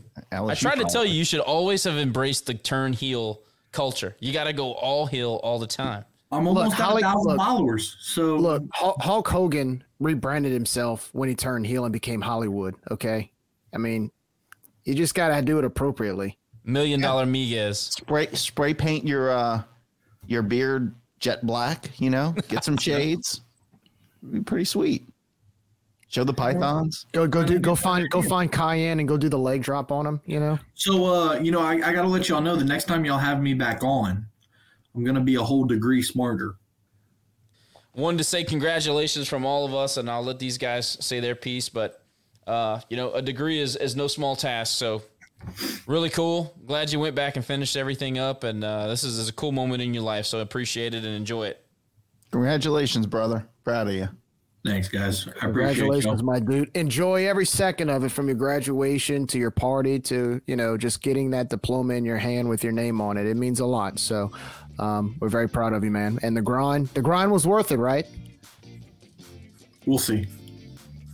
Yeah. Allegedly. Of course it was worth it. All right, guys, let's do this again soon. No doubt. Ladies and gentlemen,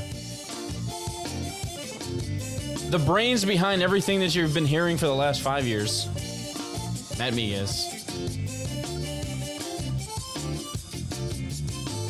We'll be back for more fun. I say roll with me, ride with me. I say roll with me, ride with me. I say roll with me, ride with me. I say roll with me, ride with me. Acadiana business owners, are you looking for custom solutions from local professionals that understand your business needs? Maybe you're looking to streamline your processes, become more efficient, and achieve elevated peace of mind? Utilizing a combined 30 years of experience in the financial and technology fields, the Vaulted Security team is ready to assist you with reaching your goals. From credit card processing, internet and phone services, website hosting and design, to hosted cloud, even digital marketing and recovery software, Vaulted Security can do it all. Here's a message from Solutions Specialist Anna Bourgeois. Hi, I'm Anna Bourgeois, your Solutions Specialist, and it's my goal to understand how we can make your business run more efficiently while increasing profits. I'm very passionate about doing business genuinely. In the merchant services industry and other business areas, it's hard to find a partner that you can trust without question. I'm here to change that perception. Give me a chance to show you what true partnership is all about. Contact Anna today at 337-210-4272 or email Anna@vaultedsecurity.com. Y'all out there? All right, let's get this thing moving.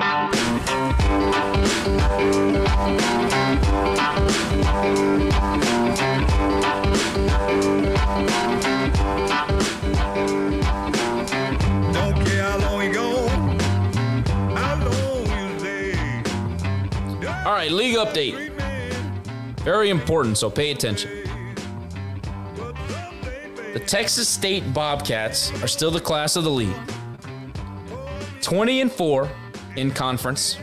They are 38-11 overall. Just keep winning. They're 8-2 in their last 10, and they're 6-6 against Quadrant 1 universities. That's pretty sick. Georgia Southern still with their inflated RPI, even though they did not help us against Georgia Tech in the midweek. Blew a 7-run, maybe 8-run lead. Terrible. They still sit with a conference record at 18-6. They are 32-16 overall. Their RPI is at 10 as we speak. It'll probably go up a bit because of that Georgia Tech loss. But they're 6-4 in their last 10. Not great. Hopefully they don't have a ton of momentum going into the conference tournament. That would help everybody. The Cajuns are 17-7 in Sun Belt play. 30-17 overall. We sit at an RPI of 56, and we're staying pat after the RPI killers are basically, keeping us put.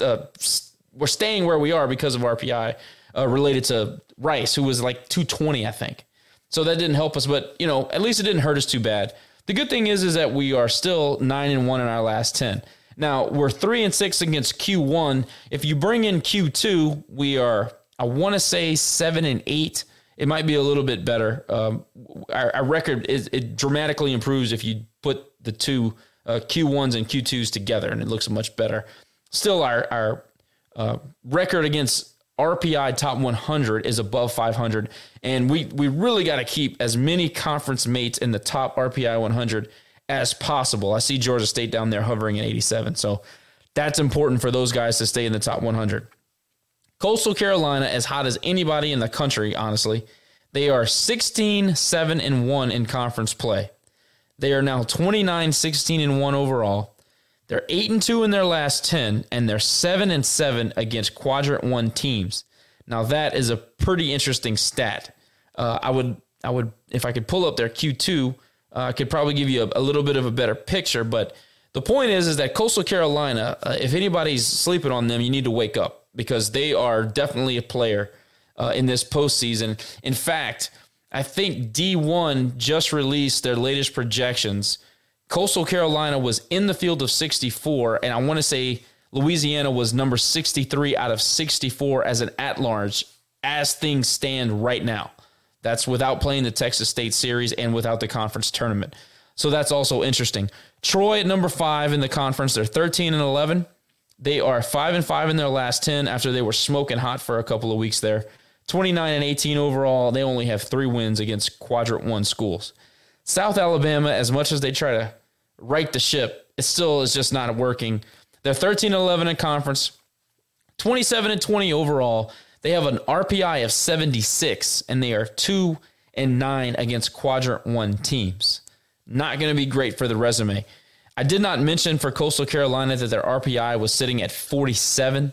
That is significant because that puts them as a Quadrant 1 team. As long as they're in the top 50 RPI, they'll be considered a Quadrant 1 team. Very important for everybody to pay attention to. Georgia State, as I mentioned, they're now 12-12 in the league after they started 10-2. Yikes. 26-23 overall. They have an RPI of 87.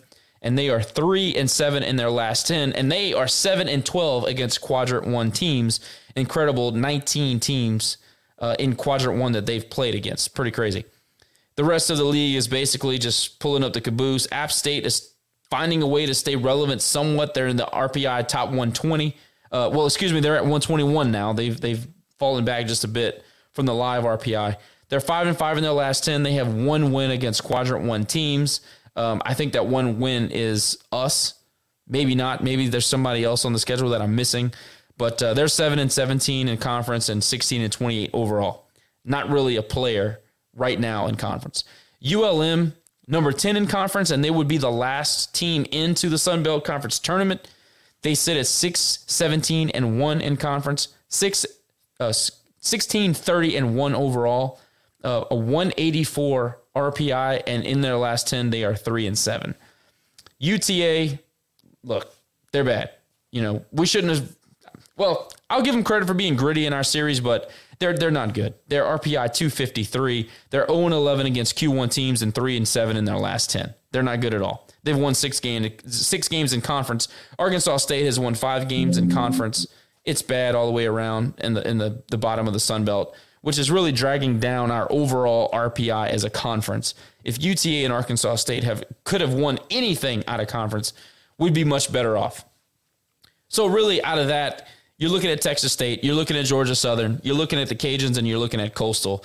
And to a small degree, Troy, but I really think that Troy just hasn't done enough to really be in contention outside of making noise in the tournament. Guys, if there was a team that you had to say that you were somewhat worried about outside of the Cajuns, and you know, I'd even say Texas State and Georgia Southern, don't worry about them. Obviously, we know they're in contention. Is there somebody below us, like a Coastal, like a Troy, like a South Al? Is there a team that you would say, watch out, a little bit nervous about? Maybe Coastal? Man, they really turned it around, though, didn't they? Because they got off to a pretty okay start. It was rough. They got swept, right? Didn't they get swept early in the season? I think by Georgia State, maybe. Georgia Southern or Georgia State? No, it was Georgia State because I remember looking at their schedule when we were going into their game. That's right. Yeah, so they struggled at the beginning of the season, but man, they're really putting it together. I think the team that's going to make a run at the end of the season that I'm scared of in the tournament. Again, Coastal. I mean, they've already done it to us once in the tournament where they beat us at home to win it. So they know how to win. Their program knows how to win, and they've been relatively successful since joining the league, obviously right off of a World Series championship. So Coastal's the one that I think that I'm looking out for in the tournament to make some noise. You know, I would say Coastal, but looking at their schedule this weekend, they go to Troy. So you have a Troy team, like you just mentioned, Josh. They're kind of the outside team looking in for a regional bid in the conference. So this is a great opportunity for Troy, especially at the fact that we know they play well at home. I mean, we know, right? After they swept us in that first conference series. But Coastal's I think they're 11-1 in their last 12 conference games. So they're kind of hot, but at the same time, going to Troy on the road, with Troy kind of having their backs against the wall, they're going to be challenged this weekend. Not to mention, to close out the season, they play at home against South Al, another team with their backs against the wall, and you really don't know what you're going to get from them. They're very volatile this year. So, Coastal scares me a little bit because they are that team that can jump us. At the same time, they do have 2 weeks of challenges to close out the conference and regular season. A team that I would say another team would obviously be Georgia Southern, mainly because their schedule is a little bit easier to close the season out. If you look at their schedule, they actually close out at Little Rock this weekend, and then they host UTA the final week. So they kind of have a little bit of an easier path. And of course, we want to jump them, but it's going to be a little bit of a tougher task for us to do that based on their schedule. So you hope for a slip up. At the same time, we put ourselves in good position to jump by default if we take care of business against Texas State, because guess where Texas State has to go the last week? They have to go to Georgia State. And in spite of Georgia State not playing as well, and in spite of us sweeping in Atlanta, Georgia State has a track record of playing well at home. So it makes it fun because really all of these different scenarios in the span of 10 days, a lot can change between now and then. So I just think at the end of the day, we need to take care of business. I know it's cliche when I say that, but I do think that we can definitely solidify at a minimum a top 3, top 4 seed in the tournament. I obviously want to solidify top 3 because I believe it's the top. Is it the top 3 seeds that get the bye? It's the 2 seeds that get the bye, right? Yeah. So I mean, I obviously want to get the bye, but I still think in spite of not getting in the bye and playing the extra game, I still think we're in good shape as far as matchups go. But of course, you want to get the best case scenario into the tournament. But yeah, a lot can happen in the next 10 days based on those schedules. Speaking of taking care of business, let's look at Texas State. I don't know how familiar our fan base is with the team. I've watched them 7 or 8 times this year. Obviously watched the 2 Texas games, which were epic, by the way. Really good baseball, really good college baseball. I watched a few conference games. They've got a lineup. They have pitching. Some names that we obviously know. Tristan Sivers comes to mind.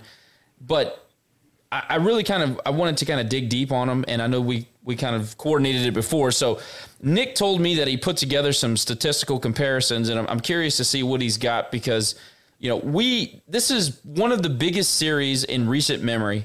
The postseason, we're on the brink.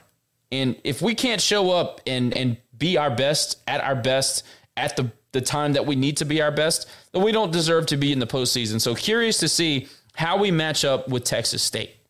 Yeah, and this again is purely statistical. I just wanted a base to get a better understanding of how we match up with them going into the weekend. Batting averages, Texas State is hitting 300. We're hitting 275. The real difference is going to be in their slugging. Texas State slugging almost 500. They're at 499. We're slugging 438. So that's a pretty big discrepancy there. Home runs, power hitters, as you see with their slugging, they're hitting 69 home runs on the season. We've got 43.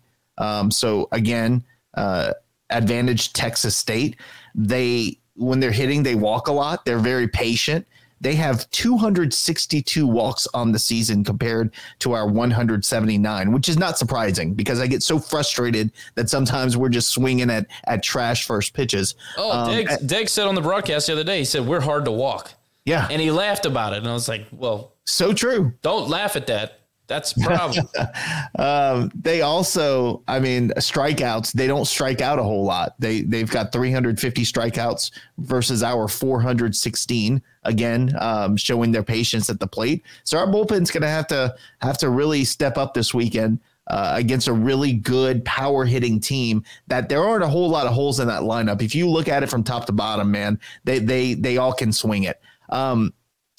As far as pitching goes, we actually have an advantage in pitching. We have a 4.08 ERA. They're 4.3. So not that far off. We're pretty even there, but we have a slight advantage. Surprising to me that they actually give up more walks than we do. They gave up 196 walks to this point this season. We gave up 179. And then, pitching wise, strikeouts, pretty much the same. They struck out 427 batters. We struck out 416. So interesting you look at their 2 relievers that I call them the Tristan brothers because they're both named Tristan, but they're so good. And one of them has an 8-0 record on the season and just a 2. I think his ERA is 2. It's ridiculous. So you look at those 2 guys and I'm thinking, they're going to blow us out the water in pitching, but then you look at it and we actually, we can, a lot better than I expected head to head with those guys. So moral of the story is they're a damn good team. I think maybe the only weakness they may have is a couple of fielders are prone to errors, to making fielding errors. We field better than them. We field at 973. They're at 964.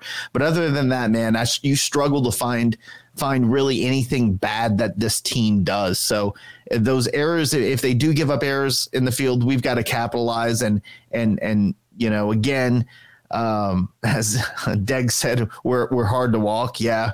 We've got to find some way to be more patient at the plate because I'm telling you, they'll expose us there if we give them that opportunity. I haven't come across many opportunities as a whole, right? As a team that I felt like we were just so overly aggressive at the plate. I mostly like our approach at the plate. So it is, when he made the comment, it jogged my memory. I was like, holy shit, we really are hard to walk. We swing at a lot of pitches. But to this point, I pretty much feel like we've been on point with our approach. So that was kind of an interesting dynamic. Jerry, their schedule is going to tell the story between the story, right? So is there anything that you came across that jumped out at you, surprised you, something that you can kind of take into our series for some context? Yeah, I'll kind of go through the schedule a little bit. I'm not going to go through the whole thing. Obviously, they play over 50 games. It's a lot to talk about, but I'll get to the basics. So you mentioned a few of the facts already. They're 38-11 overall. They're 23-6 at home, so they play well at home. But they're also 15-5 on the road. So they're one of those teams they'll take you on anytime, anywhere. Right now they're 20-4 in conference, first place, obviously 8-2 in the last 10 games, like you had mentioned. They have an RPI of 39, but their strength of schedule is 144 and their non-conference strength of schedule is 145. So if you look at some of those wins earlier in the season, there are some teams that they played that weren't quite up to par with, let's say, our non-conference schedule, right? You know, they didn't have a Round Rock tournament. They didn't play a Southern Miss or UC Irvine. I want to say they played they actually had some decent opponents to start. I want to say they started with, let me see here. I just had a brain fart. Sorry about that, guys. But well, I know they had Texas early on because I watched those two games. Well, that was a midweek game, though. That was a midweek game, two midweek games back to back, kind of like we faced with the last two games against Rice. But believe it or not, they actually went on the road to Arizona and took 2 out of 3. Now, Arizona, for context, is sitting at a 40 RPI. I think they're like 32-16, and they're pretty competitive in the Pac-12. So that was a really impressive series win for them. That's who it was. They opened up with Utah Valley. Took 3 out of 4, but Utah Valley 16-32. Same thing against Ohio State. They swept Ohio State. Now you're thinking, okay, that's an impressive win. Big Ten school. Ohio State 17-28 with a 135 RPI. So, and by the way, they also had another 3-game series against Southern. They go 3 for 3. Played Prairie View after that. Go 4-0 during the week, playing 2 SWAC schools back to back before going to Arkansas State. Swept them. So they were able to cushion their schedule a little bit. At the same time, with that said, besides the fact that they took 2 out of 3 at Arizona, the fact that they've split with Texas, they swept Ohio State, they've only lost one series all season long, which was to Georgia Southern.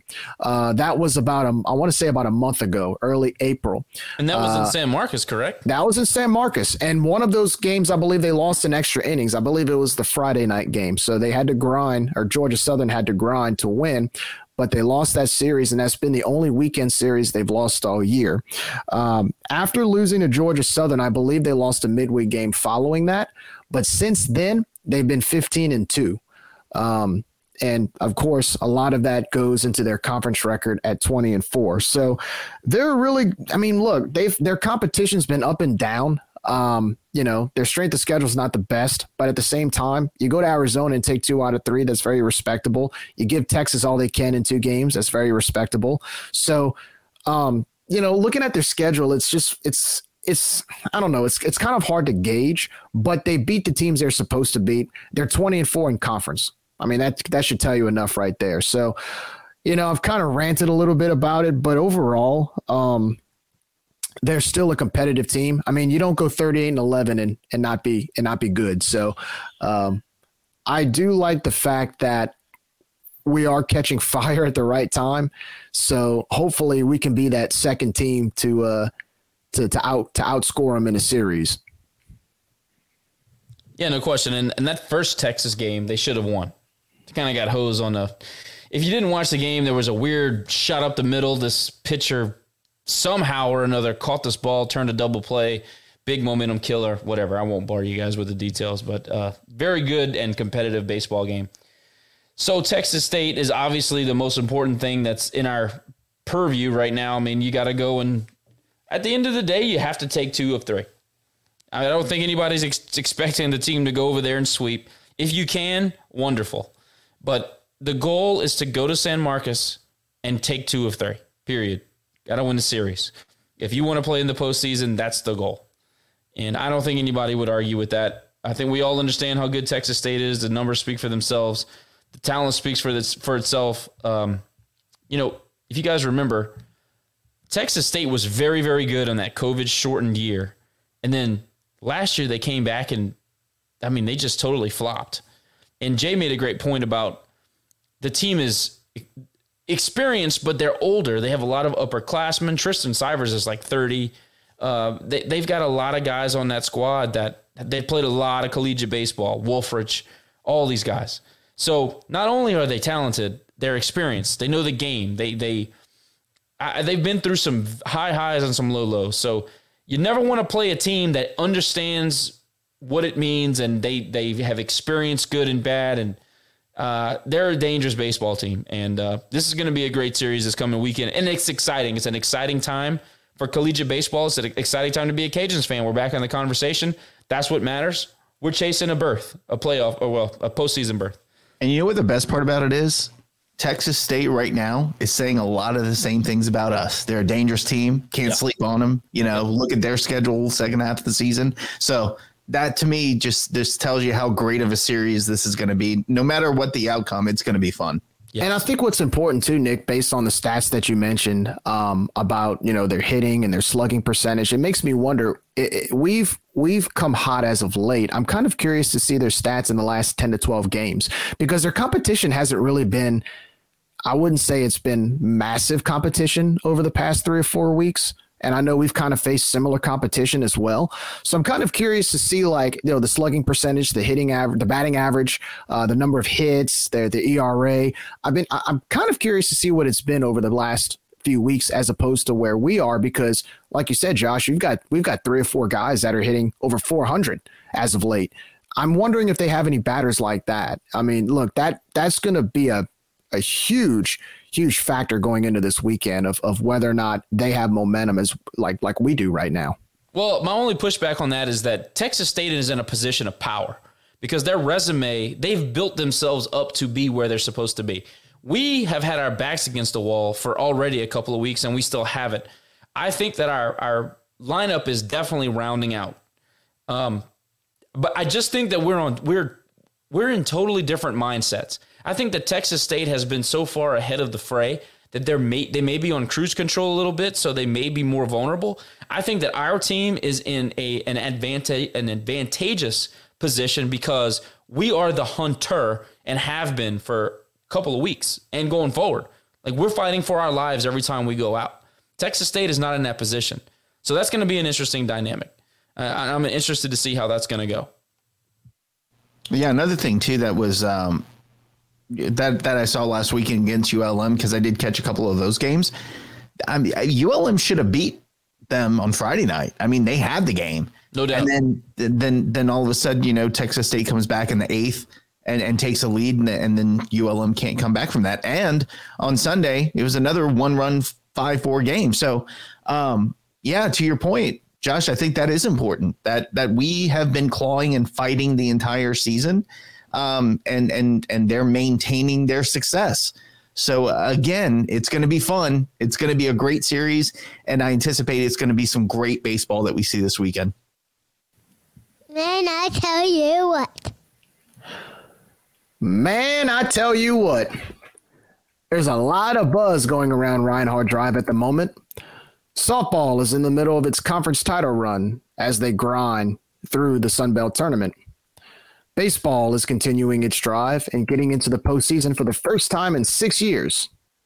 Summer is approaching, which means one thing: the talks of football will be beginning to ramp up. Also adding to that, we're just a little over a month and a half away from welcoming 4 new schools into our conference. Yeah, a lot is happening in such a short amount of time as we near the end of the 2021 and 2022 athletic year. But one thing remains the same, and that's the constant attempt to grow our brand. Here at Ragin' Review, our motto is pushing the brand across the land. And we pride ourselves on that. Whatever we can do to spread the Ragin' Cajun name to people, we will do, because it's extremely important. As I was recently watching one of our games on ESPN Plus, I couldn't help but take time to notice being called Louisiana on the scoreboard. Now, even though this has become more of a norm, it was really the first time I sat there and really appreciated it as a fan who sat through the many different abbreviations and versions of our brand over the last few decades. For years, we have strived to find a consistent identity at the university level. Whether it was from the number of university name changes we have been through to the way we brand ourselves athletically. This task, safe to say, hasn't been easy. Because of the typical Louisiana State paradigm, The Louisiana brand name associated with our university has probably been the most consistent off-the-field controversial topic in this area. We have been through it with the state. We have been through it with other in-state schools and their supporters. And we have been through it with local and national media outlets. Just last week, a local newspaper addressed us as Louisiana Lafayette in one sports story that they covered, or should I say in one sports story that they covered us in, while the rest of the top stories was about real important subjects like the LSU beach volleyball game or a latest transfer to the LSU women's basketball program. Not one story about UL softball's conference championship or UL baseball's weekend sweep. But I will save that discussion for later in this segment. We have even been through this brand debate, if you will, with our own conference. Yes, it has been a challenge that has created a fire within our fan base to earn the recognition that we have strived for and ultimately earned. Dating back to 1984, we all know this battle. When the school changed its name to the University of Louisiana before it was suddenly met by opposition from the state legislature in order to protect the brand of another in-state institution 50 miles to the east of us. The flagship, we're the flagship, or know your place were pretty much the counter arguments we would hear, and we still even hear that now. Take a look at the scoreboard when we go play there, and the three letters that we specifically asked not to be called are there for everybody to see. But here's the thing. That's really not our problem. That's their problem. And ultimately, it creates a sense of proud defiance from our fans and supporters to that school and the old way of thinking when other schools honor our wishes. A rally cry that we are not in debt to anyone but our own institution.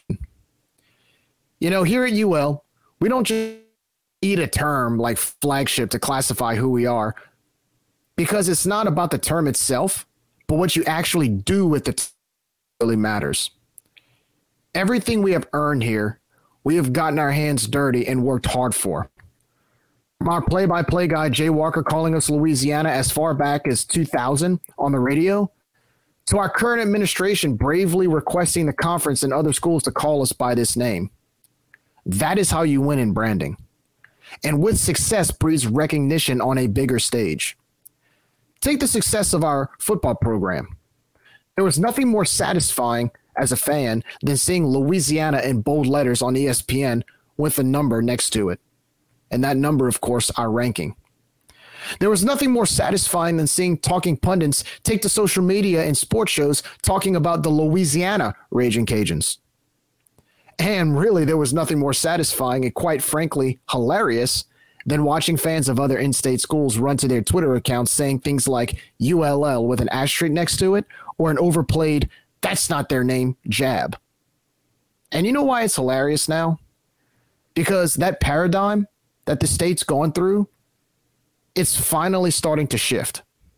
The perception is changing, and there's really nothing they can do about it. The old ways of complacency that has plagued our community with this subject pretty much has one foot out the door. Why do you guys think I was so adamant in discussing our university being a Carnegie R1 research institution? Did you know that we are only one of maybe 130 to 140 universities that have this honor? Well, when you're in the same boat as schools like Boston University, Stanford, Harvard, or University of Texas, that does say something. Now you're cooking with fire. Another win in your brand, both academically and athletically. Want to move to a bigger conference one day? Because remember, university presidents vote on memberships, and we just got a huge lifeline with this classification. Again, that is how you earn what you want to be called. Man, I tell you what, it has been a long road to get to this point, and there's still work to be done for that recognition.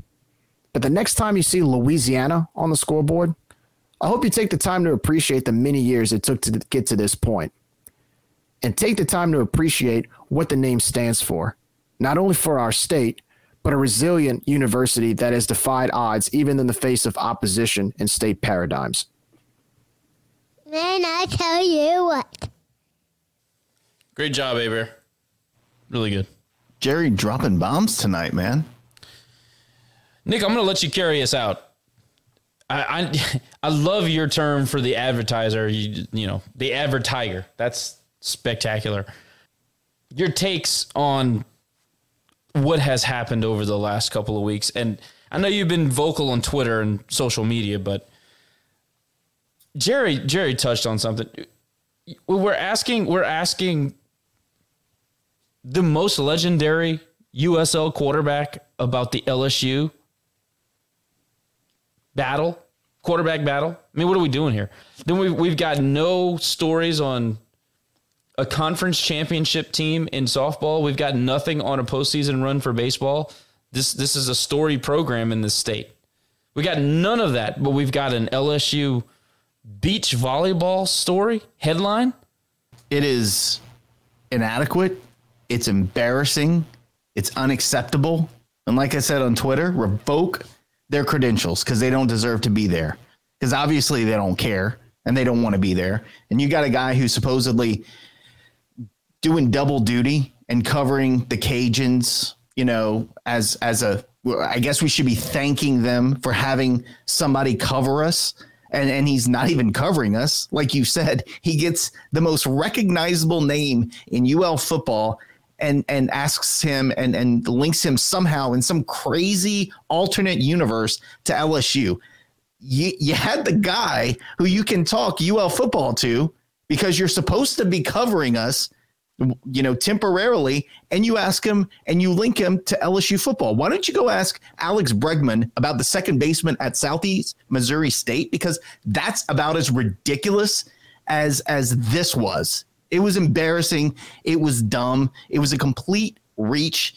And again, he had the opportunity to talk about our program with a recognizable alumnus, and he chooses to go that route. So, like I said, I'm done. I mean, I've been done for a while. I think our fans are done. I told you how many impressions I got on Twitter off of that one tweet about them not saying one thing about softball winning the championship. So others are getting fed up too. And thankfully sadly enough, I'm going to say, thankfully we have the Advocate, who is based 60 miles down the road in another school's territory, to cover us. Very glad we have them, because obviously we don't have a hometown paper. It's embarrassing. It's disgraceful. You look at the sports page and the top story was LSU volleyball, beach volleyball, a transfer that they got through the transfer portal for the women's basketball team. And yet there was no story about, this was Saturday morning, by the way, after the Cajuns. There were 5 articles about the LSU volleyball, whatever. The 5 articles. This is the day after UL softball just clinched another conference title. Oh, by the way, our nationally ranked softball team, forgot about that. Baseball had just walked off UTA, keeping their name in the hunt for a regional. And then of course they talk about beach volleyball. The last UL story up to that point, this is May 7th, I believe. The last UL story up to that point was April 30th when Levi Lewis signed with Seattle. That's unacceptable. Oh, no, I think they had a baseball article, but they used the Monroe News Star article where they called us Louisiana Lafayette and ULL, et cetera, et cetera, et cetera. So I guess we should be thanking them for that coverage, because at least we got, baseball in the newspaper with the Monroe news story. That was cool. You know what they need to do, and shut down. That's what they need to do. Here's how we can fix it. Matt needs to go get Joe Burrow to talk about the UL quarterback situation, since he's got the inside scoop. So that's we'll ask Matt if he wants to do that. Call Joe Burrow up and talk about the UL quarterback situation, because that's kind of what they did. They went after our former quarterback to go talk about their the LSU quarterback situation, which is absurd if you ask me, but whatever. #revoke the credentials. We're starting the movement. Let's get that trending. Let's get it trending. All right, folks. Thanks again for joining @Ragin Review on all social media platforms.